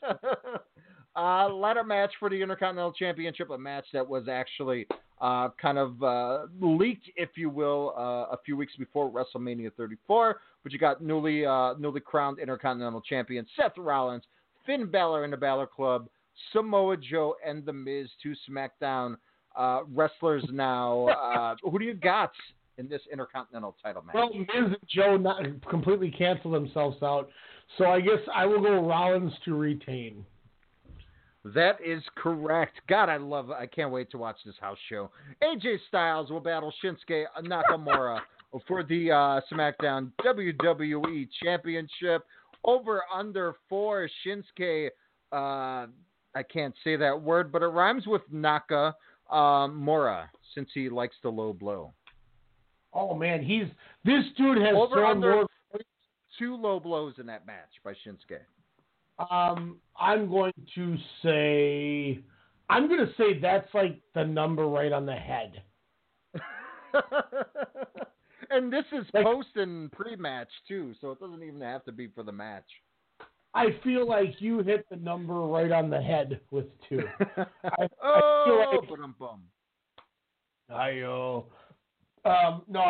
feel like he hits a low blow, gets disqualified, so Styles retains via DQ. Mm-hmm. And then after he retains via DQ, Nakamura decides to give him another good old shot to the groin before leaving. Oh, Shinsuke. Groinsuke. AJ obviously will retain. But for our second title change of the night, in a steel cage for the WWE Universal Championship, we have contender/pretender Roman Reigns battling the champ, the Beast incarnate, Brock Lesnar, heading all the way to Saudi Arabia. My God, the treatment for him has got to be grand in order to get him to fly all the way out there. Who do you got in the cage match? Look, I mean, let's skip this one and come back to it. Okay. So the greatest Royal Rumble, 50-man Royal Rumble match for a trophy they have to lug back from Saudi Arabia back to the U.S. I hope they have the trophy via satellite in the States. That I would be okay with that. Whoever wins it goes to start celebrating, and they just like show it on the Titantron. You'll get it when you get back to America. I'm sure everybody involved would be okay with that, because you got to have what, like 3 seats just for that big trophy. Gosh, it'll be like Andre trying to sit on an airplane. Man, that's like a $400 freaking baggage claim fee. That's for sure. I'm torn on this. I think there's 3 people that could win this. Daniel Bryan. Well, unfortunately, that won't happen. But Daniel Bryan, Braun Strowman, and Bobby Lashley. I think. I said this last week, so I'm just going to do it again. I'm going to go Bobby Lashley for the win.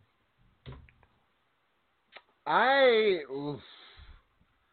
am probably going to go either Braun Strowman, Chris Jericho, just because he's gnarly. The Lashley thing, I didn't think about that. I'm going to go Braun Strowman with this. All right. Bruan, that's not correct. There we go. I wrote Bruan Strowman. Bruan Strowman. All right, and then what do we got left? The Universal Championship cage match? Yes.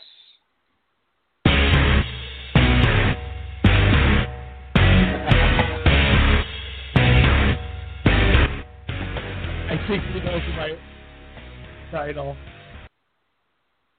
I'm going Roman Reigns. Prove us wrong, WWE Creative. Prove us wrong. Who are you going with? Roman, for sure. I was trying to, the song wasn't uploaded, and I was like, if I went through all this headache to upload this damn song, I'm gonna wait until it's uploaded. So we're gonna talk about the other match first. Is he gonna cock his arm back in Saudi Arabia? Like, is that gonna get a pop? Because that's gonna make. Oh yeah, they're gonna eat him up. Oh my gosh. Yeah, I'm not too pleased. It is what it is, but what are you gonna do? But you gotta have titles change, and it just can't be the tag team championship. So, my God. He said, "Don't do that again." Bleep Roman. Bleep Roman. I didn't know Demetrius didn't like hearing this on this PA system.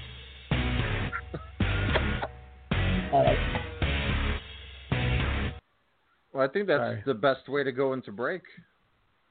We come back, middle of the show, outside the ring, news, rumors, a couple things to talk about. Al's got a couple things, so we're going to talk to you. Be right back. WrestleCast. Most people would consider this illegal. What was mere vision suddenly became a reality. When you put a bunch of entities together and you bundle into one giant conglomerate, baby, you get Strong Style Media. My name is Ryan Cook. I'm the chairman of our company, and I'm here to tell you that each and every week, Sunday through Thursday night, we give you the best in radio. For boxing needs, Standing 8 Count Radio. For pro wrestling, we got WrestleCast. We got your sports knowledge covered with Sportscast. You like movies? The pop cultures are where it's at. And for all your local hip-hop, Soda Sound Radio. Make sure to subscribe, like, comment, rate, share, follow everything you got. iTunes, Stitcher, Google Play, Radio Tune, and that more. We are Strong Style. Just respect my conglomerate. Just respect my conglomerate. Just respect my conglomerate. Just respect my conglomerate. You won't see these folks at the post office. They have businesses to run. They have passions to pursue. How do they avoid trips to the post office? Stamps.com. Mail letters. Ship packages. All the services of the post office right on your computer. Get a 4-week trial, including postage and a digital scale. Go to Stamps.com today.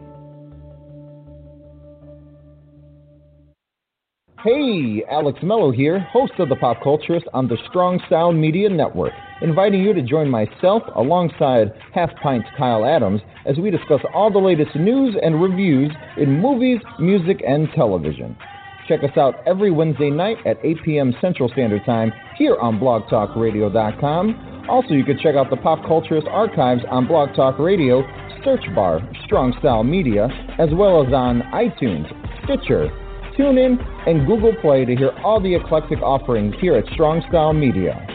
We are conglomerates. What are we looking at here? Lists all over this safety thing. Third-party background check for drivers. 24/7 trust and safety team. Critical response line. All right, List, who can play at this game? What if we had a safe word? What about boba? No. What if you actually wanted boba? It's got to be more exotic. What's your wife's name? Oh, Barbara? Safe word's Barbara. I like that. Okay. Yo, you dealing with the X Factor. I got everything I ever wanted, and I'll never give that back. Oh, I know you hate that factor, but you ain't gotta look at me like that. I said you ain't gotta look at me like that. I know you're watching what you Revolution. Sing it, Alex. Yuck.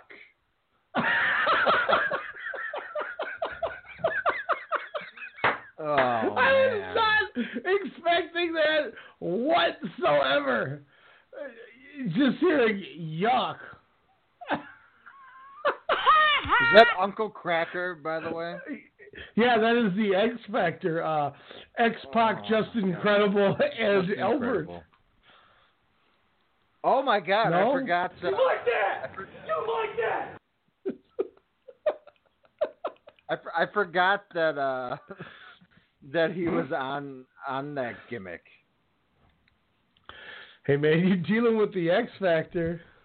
Like I said, usually I put the crappiest song I can find for the week in this segment, so I got this right. But like I said, instead of spoiler alert, Hiromu and Bushi are not going to the E for whoever heard that in the first segment, in case anyone thinks that. And Jeff Hardy will not be going back to Impact or New Japan for the next segment. News and rumors outside the ring here. I got a couple things I wanted to bring to the table here. Yes. There is talks that the WWE could be adding more championships than we even originally thought with the Cruiserweight Tag Champions. WWE posted a segment saying 5 things that Paige could do to shake the landscape of it all, and one was a women's tag title. Alex, what do you think about this idea? I think it's a great thing. I think it will enhance talent that you probably didn't even think. This is something that's good for Sonya Deville and Mandy Rose to win the tag straps. It's something good for the Riot Squad over on Mondays to kind of have a secondary title. I think this is just the evolution on how strong the women's and cruiserweights kind of have become over the last 2+ years. And I'm fine for it. It'll essentially hopefully separate where the women will get their own show since the cruiserweights have their own show. And then, it's just something that they're going to have, kind of lead up matches Mondays and Tuesdays. Now, with you saying that, does that mean that Raw and SmackDown both will get tag titles since you mentioned the Riot Squad getting a shot? Why not? You got to make, you got to make one like the other. I mean, unless you do a secondary title on one brand and then a title on the other. But to me, that would make no sense. I think instead of having like a European title for the women, a secondary strap tag just makes more sense. Because, you have 8+ women on the roster. You have 6, well, no, you got to have more than that. But, But no, I think that would be just fine. I think that's perfect. The other thing that came up was they said that Paige should develop a title that is defended every week on television. Isn't that what the U.S. Championship's for? Just have the Open Challenge back.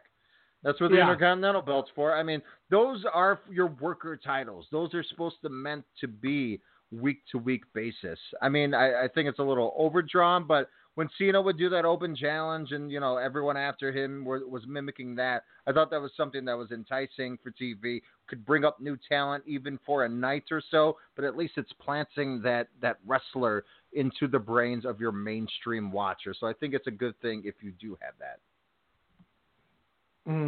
I agree. It's a little interesting to see what they may do with something like this, but I thought I'd ask your opinion on that.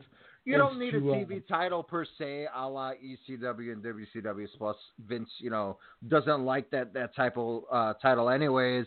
But again, I don't think every week per se, but at least 2 times a month plus your pay-per-view. I think it's something that could be good. Randy Orton's tattoo artist is suing the WWE. Is this something that is just pointless that people are talking about? Or do you think she should get a cut since they put him in the video games? That's tough. I mean, that is her property. I think the E should give her a cut due to that fact. But also, I mean, there's a yearly video game. Why no one's going on there looking at, Randy Orton, his tattoos, on the video game. Is she getting any royalties from the week-to-week basis that he's on there? No, I doubt it. Probably not. Apparently in 2009, she tried to sue for the same thing, and they offered her $450. Take the $450. That's up to Randy Orton to promote, your artistry, on the Twitter. That's all on him. Yeah, I think that's a little much that you're trying to go out. That's kind of one of those like you're just Demetrius wants in on this one. Demetrius, what up, sir? What's going on, guys? Awesome show, by the way. Thank you. No, I was just gonna say that it's like you're talking about the Randy Orton tattoo thing. Isn't that kind of like the same thing as saying, okay, so the person that makes all the wrestling gear should sue too? Ooh. It's like, okay, so I made this guy's gear, then I'm just going to sue to try to get money. That's stupid. Yeah. I think you might be onto something, Alex. It's like, okay, so you're taking the person's likeliness that incorporates the tattoos, the scars, everything. But if you want to put the tattoos separate, then I guess you can throw wrestling gear in there because then somebody's just going to say, oh, well, I made that and I didn't want that in the video game. Stupid. But I'm sure they have a company that these wrestlers go to, that the WWE, sublets out for them, say, okay, you want new gear, you have to go to them. Well, no, I'm sure they have people in the house or something like that. No, to be fair, they do have in. But if you go on, where did I get my stuff from, Demetrius? eLucha? Yeah, eLucha, yep. If you go on eLucha, there's a lot of wrestlers that they have their gear on there that says we made. CM Punk got all of his gear through eLucha, Alex. And that's one of the best faces in the business. Johnny Gargano got some of his stuff from eLucha. Johnny Gargano got all his stuff. Cedric Alexander gets all the stuff through eLucha. So WWE does have an in-house, but a lot of these guys don't use the in-house. And if you go on eLucha now that CM Punk's not on there anymore, they advertise you could get the same thing that we made because we made his gear for him, which nobody's going to do, obviously.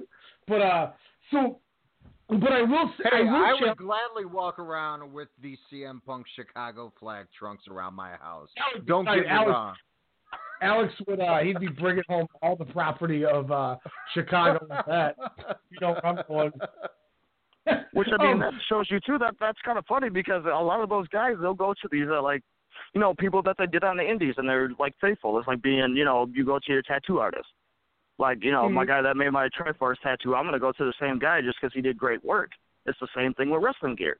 Mm-hmm. But now let me you're ask telling you me this. that this lady is trying to get, like, she's trying to sue for the tattoo likeliness, but then that means that all the guys that made, like, gear and everything like that should technically sue too. It doesn't really matter, even if you're employed by the E. It's like, okay, well, I don't want my work being put on another platform, so I'm just going to sue the company anyway. So let me ask you this. When they put CM Punk in the video games before he left, and they changed all of his tattoos, even the ones that weren't like Pepsi and sponsored ones, why should it be any different for somebody else then? Why shouldn't they have changed Randy Orton's tattoo? You know, that's a good question. But for me, it's like if you have like so like CM Punk had like the Pepsi logo, that's different though, because that's a huge company. You know, that's a huge corporation. Obviously, it's like, okay, well, they might, you know, they have the right, themselves, they have the right, because you're using their likeliness, they have the right to actually try to get compensation for you using their stuff. Yeah. No, I hear you. If That's that makes a good sense. point. But if you're if you're like in a tattoo shop and you're an independent, you know, contractor, because that's pretty much what they are. Tattoo artists are the same as wrestlers.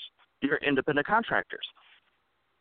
You're trying to get your work out there. Somebody got their work out there, but now you're trying to turn around and try to make a profit out of it just because you're greedy. And like, say, same thing with actors, musicians, what have you. They're in a magazine or something like that, and their tattoos are displayed. That's going out, you know, through so many, you know, there's so many different ways you can look at it. But I think it's just that tattoo artist just trying to get some extra loot, if you will. Yeah, she's trying to get some loot. Because, I mean, look at it this way. Just because we're on a wrestling show, but look at Hurricane Helms. My man has, what does he have for a tattoo? Do you guys know what I'm talking about? The Green Lantern thing, right? Yep, he has a Green Lantern tattoo. DC didn't turn around and try to, like, sue him for it. Did they put him in the game with the tattoo, I guess is the question. That's something to Google and look He at. was in the game with the tattoo. Well, maybe she's just thirsty. I am, like, 97% sure that he was in there with the tattoo. Don't quote me on that. It's interesting. I'm going to look it up when I get off the phone, but... Heck yeah. Look it up. We got to move on. Look it up. Text me. Just because we gotta send you off on the greatest way possible. Be debating how I do this. Do you have any customers in your store right now? I do not, actually. All right. Well, thanks for the call, Demtrin. Cut that bitch off! That's how we do it here. Oh, I didn't mean to hang up on him. I gotta text him. My bad on hanging up. I meant to mute you to keep listening. I was so excited to play that cut that bitch off thing. Sorry, Devin. Is CM Punk all in, Alex? Did you see this tweet where Nick Jackson was asked about is CM Punk all in? He said, God, it'd be great to have him on our show. But I'm going to tell you this. We're going to sell, with the card that we put together, we're going to sell 10,000 seats regardless. Agreed. One, what do you think about Punk being on the show? And two, obviously, which I think you were going to get to, what do you think that they have in their back pocket that they really think is going to sell these tickets? Because I have an idea kicking around. That's so tough just due to the fact that I don't think you need to. I think he's just going to be a spectator, if you will. Maybe he'll be, because this is what, a two months after UFC, right? Because his UFC fight is in June. So, depending on how that goes. He's back in the queue now, so I'll just apologize. So maybe it's something where, barring how that goes, if he thinks the Octagon, might be a thing in the past, I think that's something that will, create mass hysteria. There's going to be CM Punk chants regardless. I don't think it needs to be advertised, but I don't think he's going to make a big match, or he's going to be entered into a match. It might be something where it's post, after whatever the main event is. Mm-hmm. I don't know. I don't want to give my hopes up. That's why I'm trying to keep my cool. Where in my mind, I'm like, I have him face everybody. Him and Kenny Omega, my God. That would just be insane. Hell, even him and Mr. Spring Break himself, newly all in, bad boy Joey Janela would be an interesting. Wait, Joey Janela's all in now? He is all in there. So I didn't know that. So I think that would be pretty damn cool. 2 more announcements as well coming up this Wednesday, but I don't think that's one you announce until maybe that last week, or maybe if they have a month and they still got a few thousand seats to fill, maybe that's when you throw his name out there. Now, Alex, I have a feeling of something that they have up their sleeve that's going to sell this building out themselves. I'm going to send you a text. And when you get it, I will know your reaction when you see it. This is what I think is going to headline the All In show. Okay. Just waiting for Data to approve this message to Alex. But I think this is how you're selling 10,000 tickets, sir. I cannot wait for you to see what is coming in for you. Demetrius, no problem. Glad we took a call. I didn't mean to hang up on you. I meant if to just... If you do part 4, yeah, that will... Because remember, they're 1-1-1. And ladies and gentlemen, what I just sent to Alex was, I have a feeling that they are going to do Kazuchika Okada versus Kenny Omega at All In. I think that's what they're doing. I think New Japan said, go ahead and do it. Here's the thing I'm going to say right now ahead of time, before anybody gets mad if they do this match. If Okada beats Omega at the All In show, nobody should be mad about it. Because I could see New Japan saying, I don't care if you guys do it, but we just need our champ to go over so he looks strong. And I guarantee you, nobody in the Elite is going to have any problem with it. As they should, right, Alex?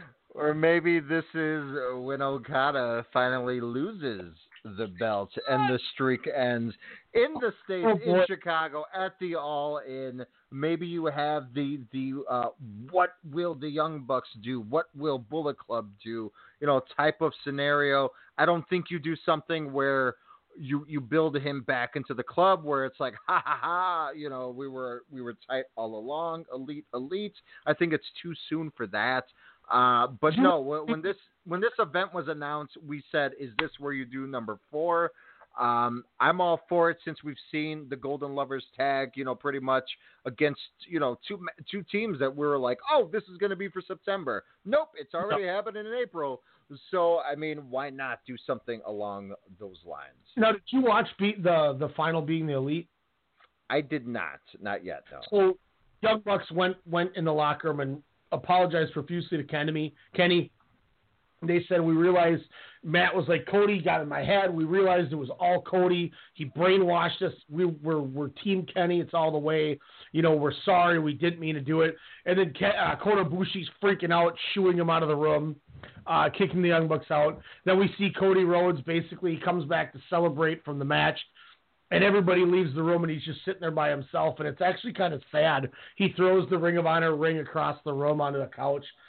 And they kind of end it there, and they say, we probably won't do any more Being the Elite show, so we don't know what's going to happen from here. But they already solidified that they thought number 100 and the way they did it was a perfect way to do it. But they said, basically, look, we're Team Kenny. We didn't mean to kick you, blah, blah, blah. So they're kind of planting the seeds for it. But I'm telling you, if we got Okada Omega 4 at All In, you might have to carry me out of the building, Alex. I might have to keep you up or get you an unlimited booze pass because, my God, Ryan Cook is going to be lit. Hey, could you imagine if we stayed ringside for this show? I might flip over the railing just crying, walking up to the canvas going, give me more, as I get arrested. Dude, that beginning, I just watched the beginning for the finale there. That was so cool. The angle of the match and then showing the Bucks backstage coming out. They had pretty damn with them to the ring, which was awesome. Yeah. This cool. is... my God, it'll be interesting. I want to watch this finale. I don't need to see too much Cody Rhodes thrusting as I just saw, but damn, Marty Scurll looks good in the suit. Yeah, he does. And Brady Rhodes is tight, but that's never mind. That has nothing to do with what we're talking about. Booker T challenging Goldberg to a match at WrestleMania 35. Do you want it to happen? Should it happen? And will WWE make it happen? Do I want it to happen? Meh. Is the WWE going to allow this to happen? Hell no. They didn't really have too much of a gimmick in WCW against each other. I'm sure Booker T was one of the many people to fall to him early on with the streak. I don't know if he ran into him while he was G.I. Bro as well, but this unfortunately does nothing for me. Maybe you put Booker, with a younger talent more so than Goldberg. Maybe on MLW on Friday nights, that's something you do, but I don't know if that's WrestleMania worthy. What are your thoughts? We saw that they had Booker T job to the Boogeyman at WrestleMania, so I think that says enough to me. And to trips. Yeah. Ugh. You don't belong here. I'm glad Booker T messed him up with that Harlem Hangover. That was tight. Before we go to the last fall here of the evening, any omissions that I have missed, Alex? I know there's a big one we'll get to before break here, but what are your thoughts? The rumor, WWE wants The Undertaker to participate in between 4 to 5 matches for the rest of 2018. We've already seen him at Mania. We'll see him this Friday when he buries Rusev, hopefully softly, in Saudi Arabia. They kind of want him, of course, kind of for SummerSlam, Survivor Series. Is this something that we need or something you want? Oh, I don't want it. Just let him go, man. Let him walk. I don't see why they just keep him around. There's a reason he was in a squash match. Yeah. Besides that, we'll talk a little bit more in the third fall. Impact Wrestling, as you stated early on, kind of having a pretty big signing in their women's division. But I would say the biggest news kind of came at the tail end of last week, right, Ryan? Yes, Alberto El Patron doesn't show up to the Lucha Underground versus Impact Twitch show WrestleMania weekend, and he gets fired. Was typical Del Rio, right? I would say so. I mean, he's been saying over the last couple of years that I plan to wrestle one more year and be done forever. I mean, his MMA promotion, I think, isn't doing all that well. And, I think people, unfortunately, are just kind of over his antics. But, yeah, when you no-show this or that, I mean, it's time to finally cut ties. Maybe go to AAA for another year, CML, wherever he was at, and then just kind of digress. Because he's not going to be welcome back. I mean, but there are rumors that he was at the WWE headquarters a few weeks ago as well. So who knows? Hell, we just saw Jeff Jarrett get inducted. Do we see Del Rio? Do you think, since he won a Royal Rumble, multiple world titles, Money in the Bank, all that? Does Del Rio enter the same pathway as Jeff Jarrett? Will he be a Hall of Famer? Who knows with this company, man? you never know at this. You never know at this point, man. It's just... Oh, also, apparently they went the non-Ric Flair route after quote-unquote retiring and being inducted into the Hall of Fame just a couple of weeks ago. Mark Henry is actually going to be in Saudi Arabia in the greatest Royal Rumble. As he tweeted, I believe earlier, he's like, I guess so much for retirement. Somebody go get that wig split. Beat him up, break his neck. Over under Hey, 5 gallons of sweat that he will have in the ring while wrestling in Saudi Arabia. 3. What's easily. that? 3? 3. No, by the way, do you remember one guy that I said I guarantee you will be in the Greatest Royal Rumble? Who was that? The Great Khali. Remember I said I guarantee he'll show up. He's on the poster, baby. Spoiler. Like, he's going to come in that piece, walk over the ropes, do the slowest run-in ever again, like the Punjabi prison. On a serious note, before we go outside the universe to close the show, Bruno Sammartino, 82 years old, passed away. Condolences go out to everybody. Mm-hmm. It's a big name that, was soured by the company, and Triple H worked so hard to get back in. They get him in the Hall of Fame. He gets into the video games. Started getting back on the right track. But, so that's a big loss, I think, for, veteran wrestling fans. The old heads from the 70s, 80s. Oh, gotcha. I mean, and Vince has always had a open heart, and open doors for him, especially with him being Bruno Sammartino being a huge draw for Vince Sr. there. And what did he have the title for, 10, 11 years? He had an 8-year run before he lost it to Bob Backlund, I think it was. To Bob Backlund, yes. Or Pedro Morales, one of the two.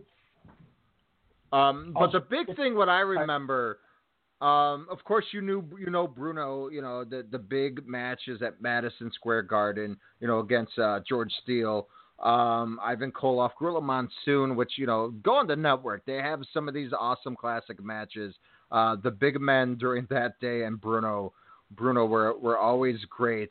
But the big thing I would say was him and what's his name? Bisco? I can't think of it. Yes, Larry Sabisco. Kind of seen, some of the specials they've had, kind of on the older years of wrestling. That's, I would say, one of the most important feuds of professional wrestling. That was the student, taking over from the master. Yeah, that was the Shea Stadium.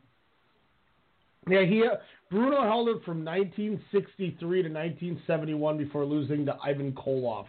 Koloff held it for 21 days, lost it to Morales. Then Stan Stasiak beat Morales, held it for 9 days. Bruno won it again, and then held it for another 4 years until Billy Graham beat him and then lost it to Bob Backlund. Bob Backlund. Which then went Hogan. Can you give me the title history from the Iron Sheik? How far can you go from the Iron Sheik on, Alex? So post Iron Sheik after Hogan won it? Yeah.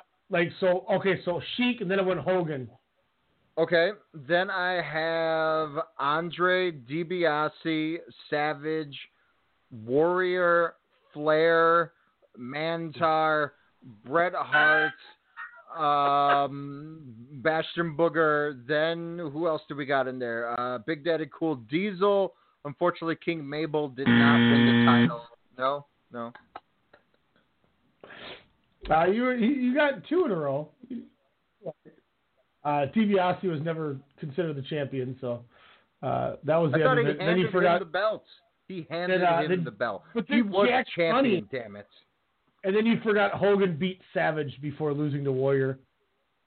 And then before Flair, you missed Sergeant Slaughter, Hulk Hogan, Undertaker, and then Hulk Hogan again.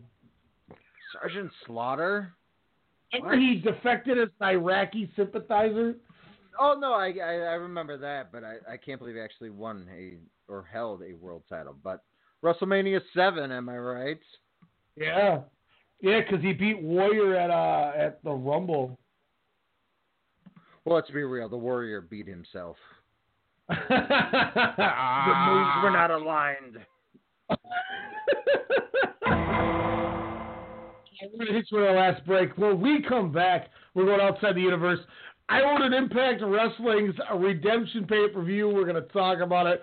Also, the New Japan Road to Wrestling Dontaku from this morning with the awesome Suzuki-gun Juniors, El Desperado and Yoshinobu Kanemaru taking on Hiromu Takahashi and Bushi from Los Ingobernables de Japón. And then we will also be previewing and getting our predictions of the big matches. The big matches that will take place tomorrow's Road to Dontaku, Friday's Wrestling Dontaku, Akino Kuni Sengoku Emaki show, and also Sunday's Wrestling Hinokuni show as well. As Dontaku heats up for New Japan, we will be right back. We're going into overtime as normal every week. We're going to stop saying it's a 2-hour show because it never is a 2-hour show. WrestleCast, we'll be right back. Strong Style Media. Missing out on an awesome show sucks. SeatGeek is an app that lets you track your favorite artists and notifies you when they announce new shows nearby. You can even connect your favorite music services so that you never miss out again. SeatGeek, the smart way to buy tickets. Fan of pro wrestling like we are? We got you covered. From WWE, New Japan, Ring of Honor, Impact, Lucha Underground, All Japan, and more. We're talking the highs and lows in pro wrestling. Heck, we're even giving you people from the Okadas and Omega. We're even talking the Bone Soldiers and Enzo Amore's. Sorry, Daniel. We'll stick to guys like this. Ryan Cook here, and you can check me out along with my co-host Alex Mello each Monday night, 6 p.m. Central Standard Time, right here on the Strong Style Media Network.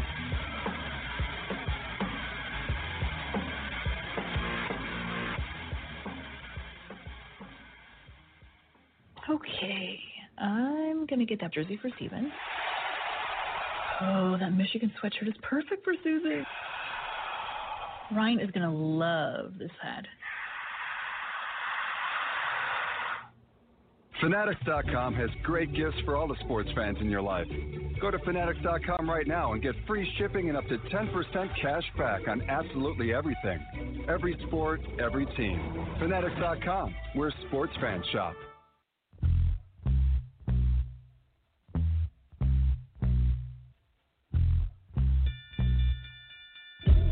Calling all fight fans worldwide. My name is Elijah McNeil, and I'm one half of the best boxing podcast on the net, the one and only Standing 8 Count Radio. Do you like hard-hitting commentary, analysis, and banter? Tune in on Sundays at 10 p.m. with my co-host, Ryan the Technical Legend Cook, and I break it down. That's the Standing 8 Count Radio, 10 p.m. Sundays, Strong Style Media.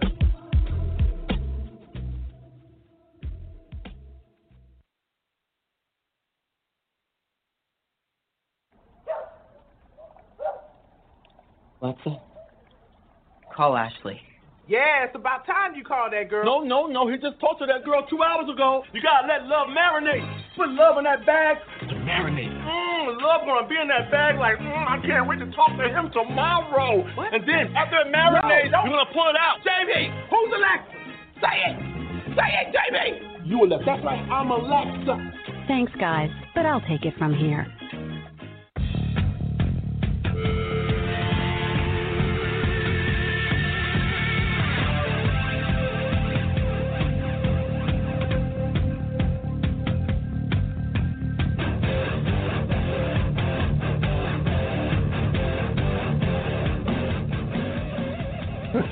Should have been first segment. I apologize. See, I had the good intentions. Alex, before we get into this Impact pay-per-view, we gotta call. What is that? Yes. What's that? Oh, sorry, it's a random noise, and I was like, "Oh, this my new fault." this new game that I'm playing, it's called HQ. It's like the greatest thing in the world. You'll have to get me the deets after. But you can win $5,000 just by answering questions. We got a phone call from the 205 area code, which is Tuscaloosa, Alabama. 205, what's going on? What's your name? What you calling about? Hello? Yeah, hey, how we doing? Randall, what's It's Randall. Hey, Randall. How we doing, Randall? And I got a question for you, Alex. I'm a big fan of yours, and I was wondering what you think about Bobby Lashley's chance at winning the Royal Rumbles in Saudi Arabia? Because I love Impacts, and I just want to know about Bobby Lashley. I think Bobby Lashley. Thank you, Randall. Bobby Lashley. Randall McNeil. I would say if Bobby Lashley has a chance, he has a better chance of getting newly TNA Tag Team Champion Scott Steiner's bags than winning that greatest Royal Rumble. What did you call this guy? Huh? What did you call him, Randall? Isn't that his name? That was tight. Thanks, Randall. Thanks, appreciate Randall. That Bobby wasn't his name? Yeah, it was Randall. I thought you said Randall McDaniel, like the Vikings player. Oh, no, I said Randall McNeil. Because it sounded extremely like Standing 8 Count's own. Making moves, money, Elijah Randall McNeil. Now, why on earth would Elijah ever call a pro wrestling show? Let's be honest. I mean, look, I ordered this Impact Redemption pay-per-view, and I enjoyed it. I'm not gonna lie. Demetrius watched it with me too. We'll go. It's a reunion here. There was 8 matches on this pay-per-view. The opening match, I went 2 1/4. Aerostar defeated Drago. It was kind of cool, but boy, oh boy, did they botch trying to do springboard moves. This match could have easily been a 3.5 star match, and with the botches could have easily been a 1-star match. So, wow. This went 2 1/4. Aerostar gets the victory. Then we see Eli Drake and Scott Steiner defeat LAX to become the new tag team champions of the world. Please tell me you read the transcript to his call before this pay-per-view to the media or what have you. I did not. But I did. Did you see that Snapchat I sent of him walking up to Petey Williams? Where he's like, you still look like me. Your wife would sleep with you more, huh? Come on, man. Don't worry about fractions and equations. Oh, God. Look, Scott Steiner did another math lesson by Scott Steiner? Yeah. Well, I didn't see that. I sent it to you. You should have got it on Snapchat because I sent it to you. You know my Snapchat game is lazy. I'll look at it like in a month. No, but I'll look it up after the show for sure. I was going to say in a month you're going to laugh really hard. No, he does a Frankensteiner off the top at 55 years old or whatever. You know, I went 3 stars, Alex. I thought this was a really good match. I thought it was really fun. Wow. Kind of the laziest double clothesline I've ever seen, and it sounded like a gunshot going off because of how strong he is to hit these guys. Like, he kind of was like, yeah, I can do this, don't make me bump, yeah, and then he hit him, and it was like, boom, and one of the dudes, like, groaned from the clothesline, and then Scott Steiner dropped the elbow, didn't even do the push-ups, just half fell down and then did the elbow, and you could see him like, I ain't doing no more bumping. And that was kind of the end of Scott Steiner. But he kept saying his opponents, LAX, should be mowing his grass or cutting his grass as well as Conan during this call. Like, it was crazy. Scott Steiner's the same guy who said, Dixie Carter's a dumbass who should have never brought in that racist Hulk Hogan. And then he's going to call LAX lawnmowers. So, pot, kettle, black, Scott Steiner. Regardless, Scott Steiner is tight, and this match was fun. I cannot lie. Is this a resurgence of old Ham Cubes himself, do you think? Do you think he'll gain a cult following? Because he's lunacy on the mic. I mean, like you said, his wrestling, it's like if I was in the ring and I would just stand and give standing lariats the whole time. This guy's not doing a Frankensteiner anymore. He maybe could pull off a gut-wrench suplex. But I mean, top rope Frank on Sunday. No, I mean, he did a top rope Frank. That's what I've been saying. Shout out to Elijah. That to me. I'll watch that one. As Elijah pointed out when he did the Christian Cage promo, he's like, you know, you're from that place, Mexico North. And everyone's like, shut up to my fans. Like, he's so ridiculous. I will get that. When he did that top rope Hurricane Rana and he landed on his chest from doing the flip, he didn't get up for about 2 minutes. He just laid there like, oh, like he was in agony. He flicks the crowd off and then does a Frankensteiner. That is awesome. That is great. Not only flicks off the crowd, proceeds to tell them, forget you, and then says, I'm going to nail this. Oh, my God. I got to get Pop TV now. Then we get a 6-way that I actually went 3 1/4 on. Brian Cage defeats DJ Z, El Hijo del Fantasma, Taiji Shimori, Desmond Xavier, and Trevor Lee. Exactly what you'd want out of just a cluster scramble. It was nice and fun.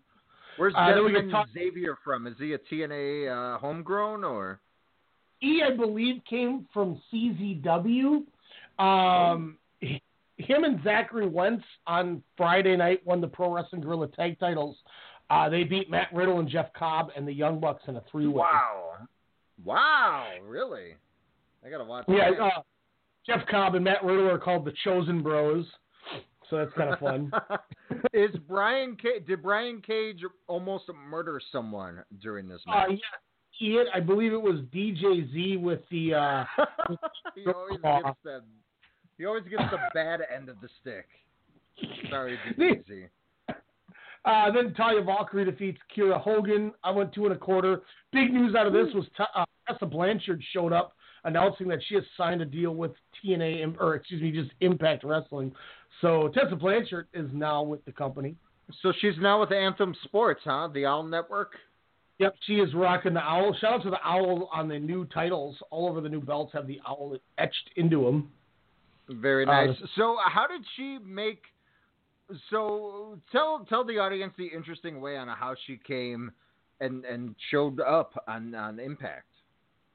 So in the middle of Talia Valkyrie versus Kira Hogan, you heard Don Callis go, "What's going on here?" And then Tessa Blanchard sat down at the commentary table and started belittling the other women, only to say she signed a contract. That's pretty tight. I like it. I mean, Toronto and Orlando isn't too far from each other light-wise. Hey, now she's in Orlando with her man, That's Trevor true. Man. Ironically, I didn't even think about Matt Sydal defeats Petey Williams. I went 2 3/4 on that. Fun little match. I was hoping for it to pick up a little more, but it just didn't. But regardless, it was fun. This next match was... Now, you say, because he's been in the game for, 15 years? At least, I think. Like, you would say, from, WCW, ECW cruiserweights, do you think he's on that level of the Mysterios and the Hunicos and whatnot, of that cruiserweight X division? Definitely better than the Hunicos. I don't think Hunicos... No, but to be fair, in his heyday, I mean, he was beating AJ Styles in X Division matches because he was over. Man. He could work. I definitely think he's deserving, and it's because cool I'm not a little familiar with him, and I hear all this great stuff from you, Derek Fury, Demetrius Burrow, a lot of people over the years, and I'm just wondering, God, Where can we find his matches? Like you were saying, AJ Styles. Name some other good feuds. Or was all his good stuff in TNA, or was he Ring of Honor? He's been a TNA guy. He had great programs with Michael Shane, who was Shawn Michaels' nephew. He had a good program with Chris Finn. He did the Team Canada bit with Eric Young and Bobby Roode. Had some really fun matches against some other teams in 6-man. So he did a lot with that company that was really enjoyable. Okay. My match of the night, OVE, Jake and Dave Christ and Sami Callihan defeated Moose, Tommy Dreamer, and Eddie Edwards. I went 4 stars. I thought this was freaking tremendous. This was the epitome of a car crash. I mean, at one point, Tommy Dreamer picked up Sami Callihan and was like, "To hell with it," and just gives him a running Death Valley driver through a table propped up against the guardrail on the floor just to do it. Oh God! I mean, it was wild. Jay Chris took some. Are you watching highlights of it? I'm watching a power bomb on the apron, which I'm pretty sure he can no longer walk. So get this opening. Moose, Dreamer, and Eddie Edwards are on the floor. Jake Chris comes and does a flipping senton. Moose catches him in a powerbomb and powerbombs him onto the apron to start the match. He murdered. That's the start of the match. Thing that happened. Like, once that happened, gloves are off. What was awesome too is Dreamer's in the match to take the pinfall. I mean, I kind of, Sami Callihan. I figured as much. That was why he was there. That's fine. But after the match, Eddie Edwards snaps and he duct tapes Sami Callihan to the top rope, and he's beating his legs and his arms with a kendo stick. And Dreamer comes to pull him off, and he throws Dreamer. The referee comes up, and he pushes the ref, and he slams the ref right in the ribs with the kendo stick. And the ref screaming because it's so bad, I think. He blasts Callihan over the head, splits Callihan wide open. Then he slams each Dave Chris and Jake Chris. Now he's broken the kendo stick. Now his wife runs out, grabs him on the shoulder to calm him down, and he turns around and smashes her in the head with the kendo stick. Now reality sets in. He's freaking out. You have Dreamer over there trying to calm him down. Moose is over there. The refs are trying to get her in a neck brace. One of the refs goes and unties one of Callahan's arms and then goes back to helping with Edwards' wife. So now Callihan is dangling from one arm on the rope. He has this giant wad of saliva, blood, and spit just sitting and dangling off the front of his nose. It looked like a murder scene. And Eddie Edwards is, he's doing the I didn't mean to do it. It was a great segment. It was a good way to do it. He finally came back to reality. They get her out of there. And, so now he kind of looks like the bad guy, even though he wasn't, because he was just trying to get the revenge. So it was a really good post-match, and it really, really emphasized how well that match was worked. That match was worth the paper. Oh, my God. Yeah, these 5 gimmicks I'm watching. Moose jumping off the top rope, about to splash someone on 2 tables, instead gets intercepted into a 3D, which is insane because the timing is off. Chris the timing comes off out by of a second, but you're like, holy shit. Exactly, it didn't even matter. He came out of nowhere, you didn't even see him on screen, and he just pulled that table. Insane. Eddie Edwards, throwing a chair just right in Callahan's face, and then of course getting kendo sticked, kind of at the end there. That's wow. I would watch this match. I am a Moose fan, low key, that's for sure. Tommy Dreamer, by the way, carte blanche. She's kind of like the Chris Jericho, the elder statesman, if you will, because he was just at WWE doing some projects, Hall of Fame, what have you. Now he's at an Impact Wrestling event. Guy can go anywhere. And this is, I didn't delete it, still on my DVR. If we see each other this weekend, I'll give you some time to watch it because it's worth it. My least favorite match of the night was next. Allie defeats Sue Young. Into a Fifth Harmony concert. I went 1 3/4 on it. What, Sue Young didn't impress you? No, I don't know. It's and Demetrius had a good point. So Sue Young is the undead bride, and she's got, kimono makeup and blood on her shirt, and yet Braxton, and everyone's scared of her. Yet this dude Braxton Sutter's oh, come on, babe, let's go. And he's trying to help her back in the ring. None of this phases him that she's this zombie princess looking person. So it made no sense to me why. And then this dude's trying to marry her after it. And it was just, I don't know. I'm looking at this. I'm there's no way Rich Swann choked this chick out with how violent she looked in this match. Because this is Rich Swann's wife. So now in my head I have Sue Young? Sue Young. Oh, man. So there was just a lot with it that just didn't work for me. And then I started thinking of like real life, and I don't know. You mean like that super kick? It wasn't a good match. Main event. What's your co-main event?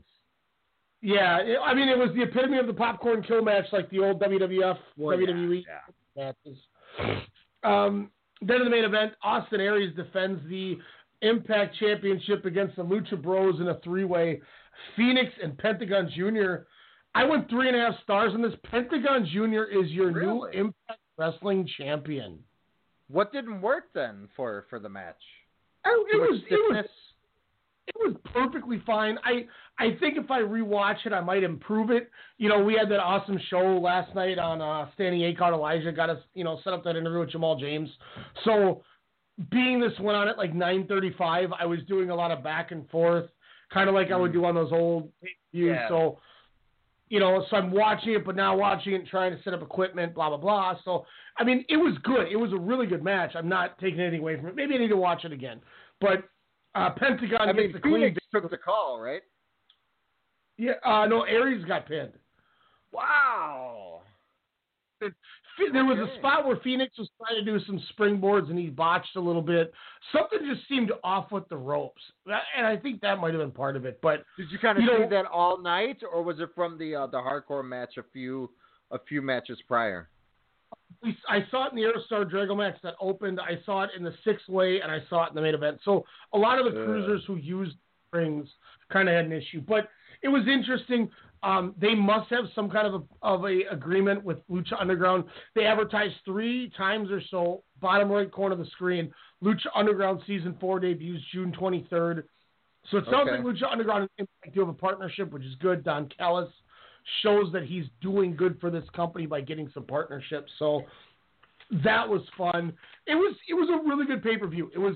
I went into it with bad expectations. I literally, an hour before it went live, I said, damn it, I'm just going to buy it because we got to talk about it.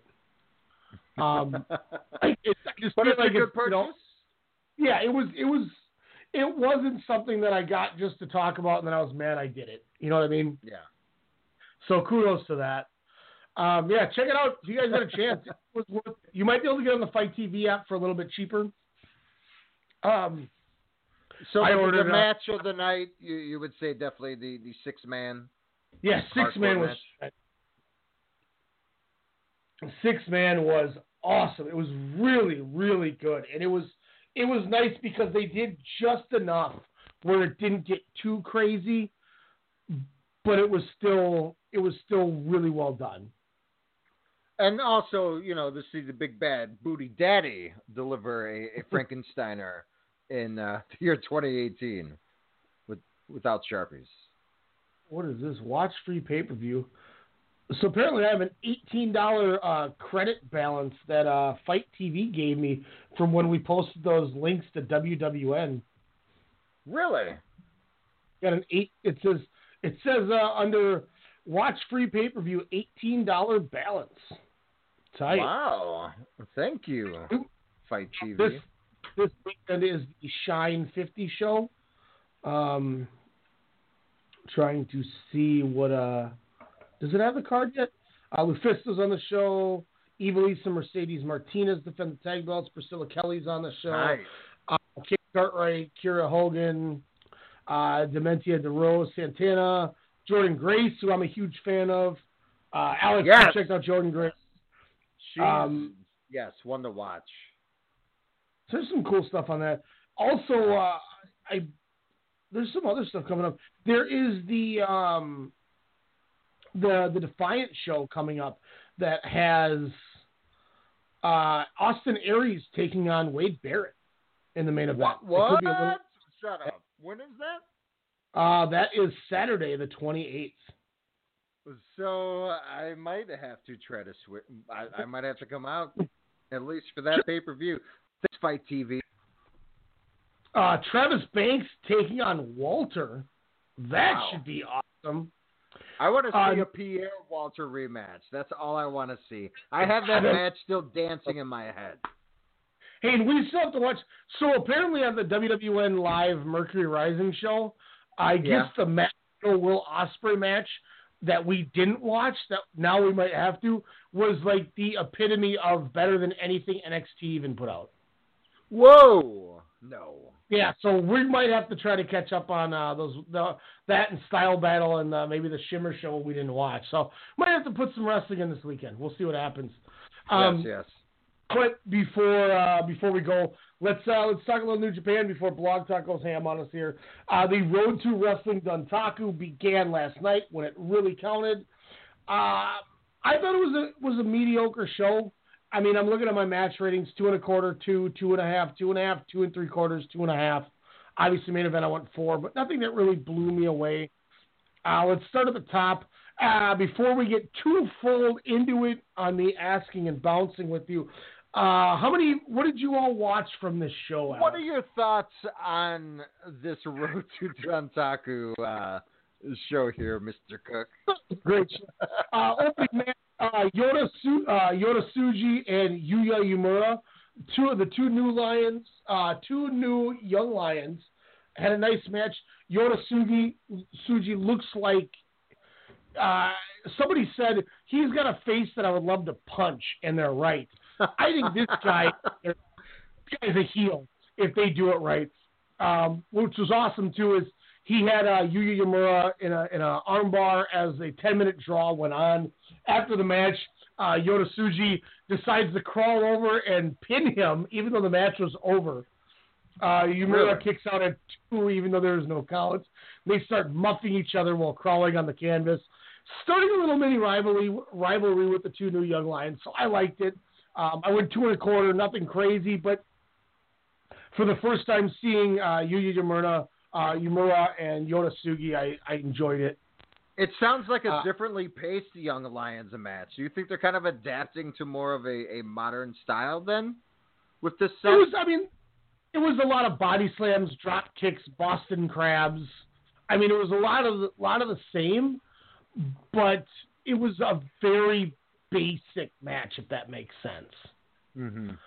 But they showed nice animosity between the two to show like, all right, we got a draw, but I'm gonna get you, kind of like the Jay White Dave Finlay was. Okay. So that's what kind of intrigues me is, 3 years from now, who knows where these guys might be. But yeah, Yota Tsuji definitely has that. This guy looks like a prick. CML, of course, but. I went 2 stars in this. We get Yuji Nagata, Hiroshi Tenzan, and Manabu Nakanishi defeat the Young Lion trio team of Ren Narita, Shota Umino, and Tomoyuki Oka. Umino continues to look like the standout from these guys that are still there. I'm going to preach that day in and day out. Manabu Nakanishi looks like he needs to retire. I am sorry. Monster Morning, you're awesome. You had a great career. But watching you try to bump and then lay there and not sell and barely able to walk, I think it's about time to hang it up, bro. I'm sorry. Is he the Undertaker of New Japan? He's worse than the Undertaker, man. Like, we saw him at that All Japan show throw his crazy dive on Nagata, and that was his one a year.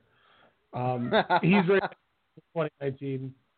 Then we get Rocky Romero, Sho and Yo, Republic 3K, defeat the team of Taka Michinoku, Taichi, and Takashi Iizuka. I went 2.5. Awesome match. Ended in a DQ. Sho Tanaka had Taka ready to tap out, and Iizuka comes in with the hand, the claw, and jabs him right in the throat. I was about to ask if the claw made an appearance. He was biting everybody's feet, arms, head, legs, you just name it. John Dufresne was somewhere loving this, watching this man bite people. Romero then grabs a chair and starts beating the hell out of Taka, only to have Taka beg for mercy as he gets back in the ring to help Punky teammates. Taichi then, as he's leaving, stops, shoves Milano Collection AT, and then decides that he's going to do commentary the rest of the show. So now we have Taichi on commentary for the rest of the show, which is funny. Next up, we get Chaos versus I guess you could call it a New Japan just face team.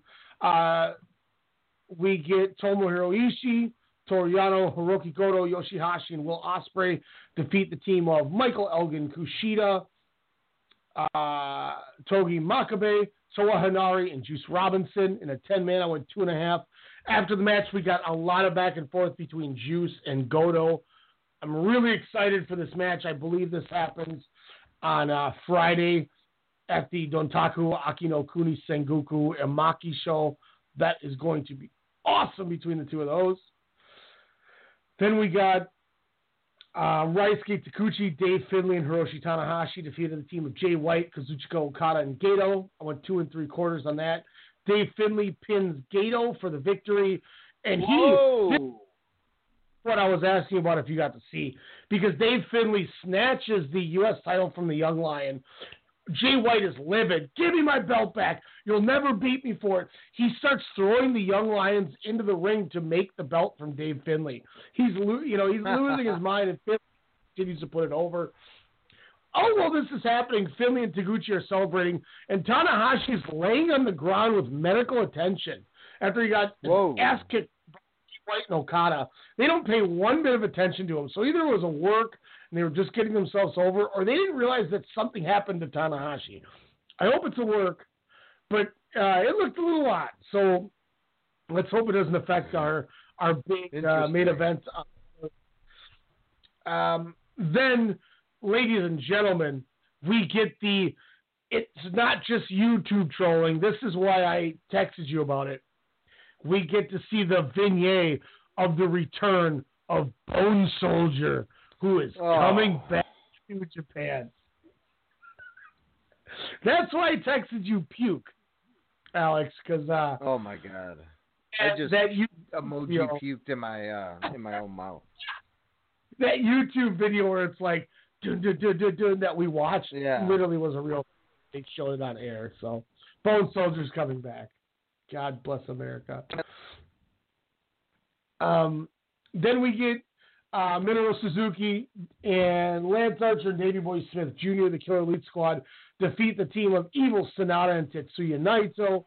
Suzuki goes ham after this match, freaking out about a lot of stuff. Naito's getting in his face. It was a really good tag match.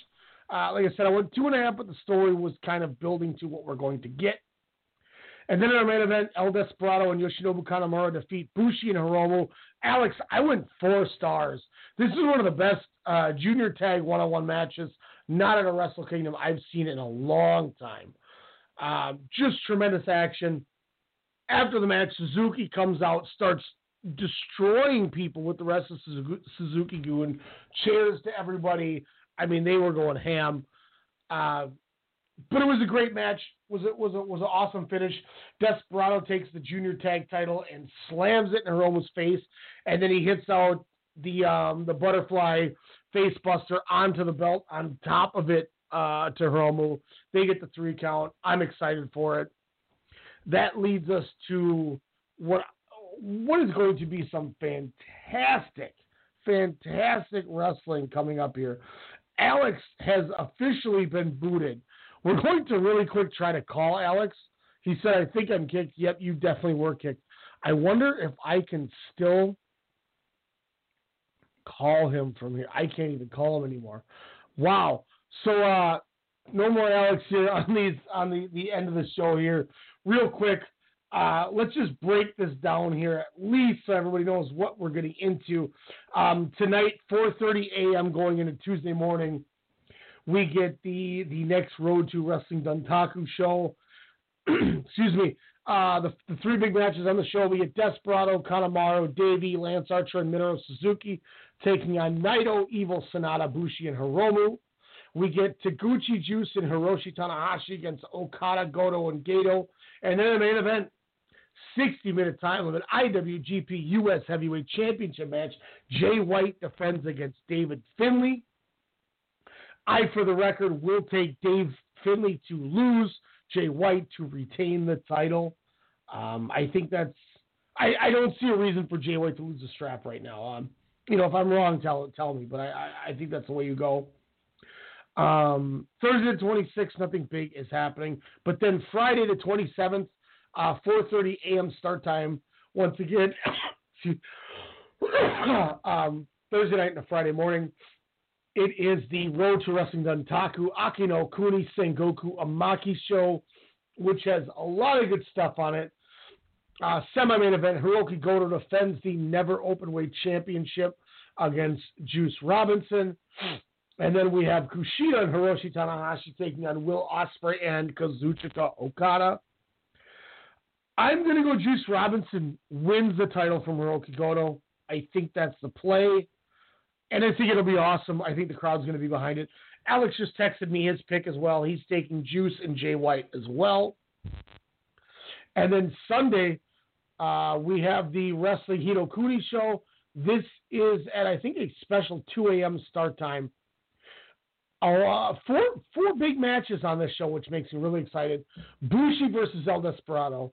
Hiromu Takahashi versus Yoshinobu Kanemaru. Then Sonata and Evil defend the tag titles against KES. And then in the main event, Minoru Suzuki defends the IWGP Intercontinental Championship against Tetsuya Naito. My God, is that going to be good. I'm going to go Suzuki. Alex is going Suzuki as well. I think those are the plays. And then obviously later in the week, Thursday and Friday are the Wrestling Dontaku shows. We'll cover those next Monday for you as well. But those are the big shows, guys. Once again, tonight going into tomorrow morning, 4:30, Jay White, David Finlay for the U.S. Championship. Thursday night going into Friday morning at the Akino Kuni Sengoku Omake Wrestling Dontaku show, we get the Juice Robinson Hiroki Goto match. And then Wrestling Hitokuni Saturday going into Sunday morning, we get the Suzuki versus Naito. And then we get Evil and Sonata against KES. Two tremendous matches that show. A lot of fun coming on here. Thank you all for listening to us. Tomorrow night, 8 p.m. Central Standard Time, we will be having our live mock draft on air, Sportscast Radio. Details will be to follow if you are in the draft. Thanks once again to Alex jumping on here doing the show with me as always. I'm excited. NFL draft preview tomorrow. Mocking. We always mock. We mock hard. Mock so hard. We're gonna send you out greatest wrestling music ever. WrestleCast, episode 70. Peace out.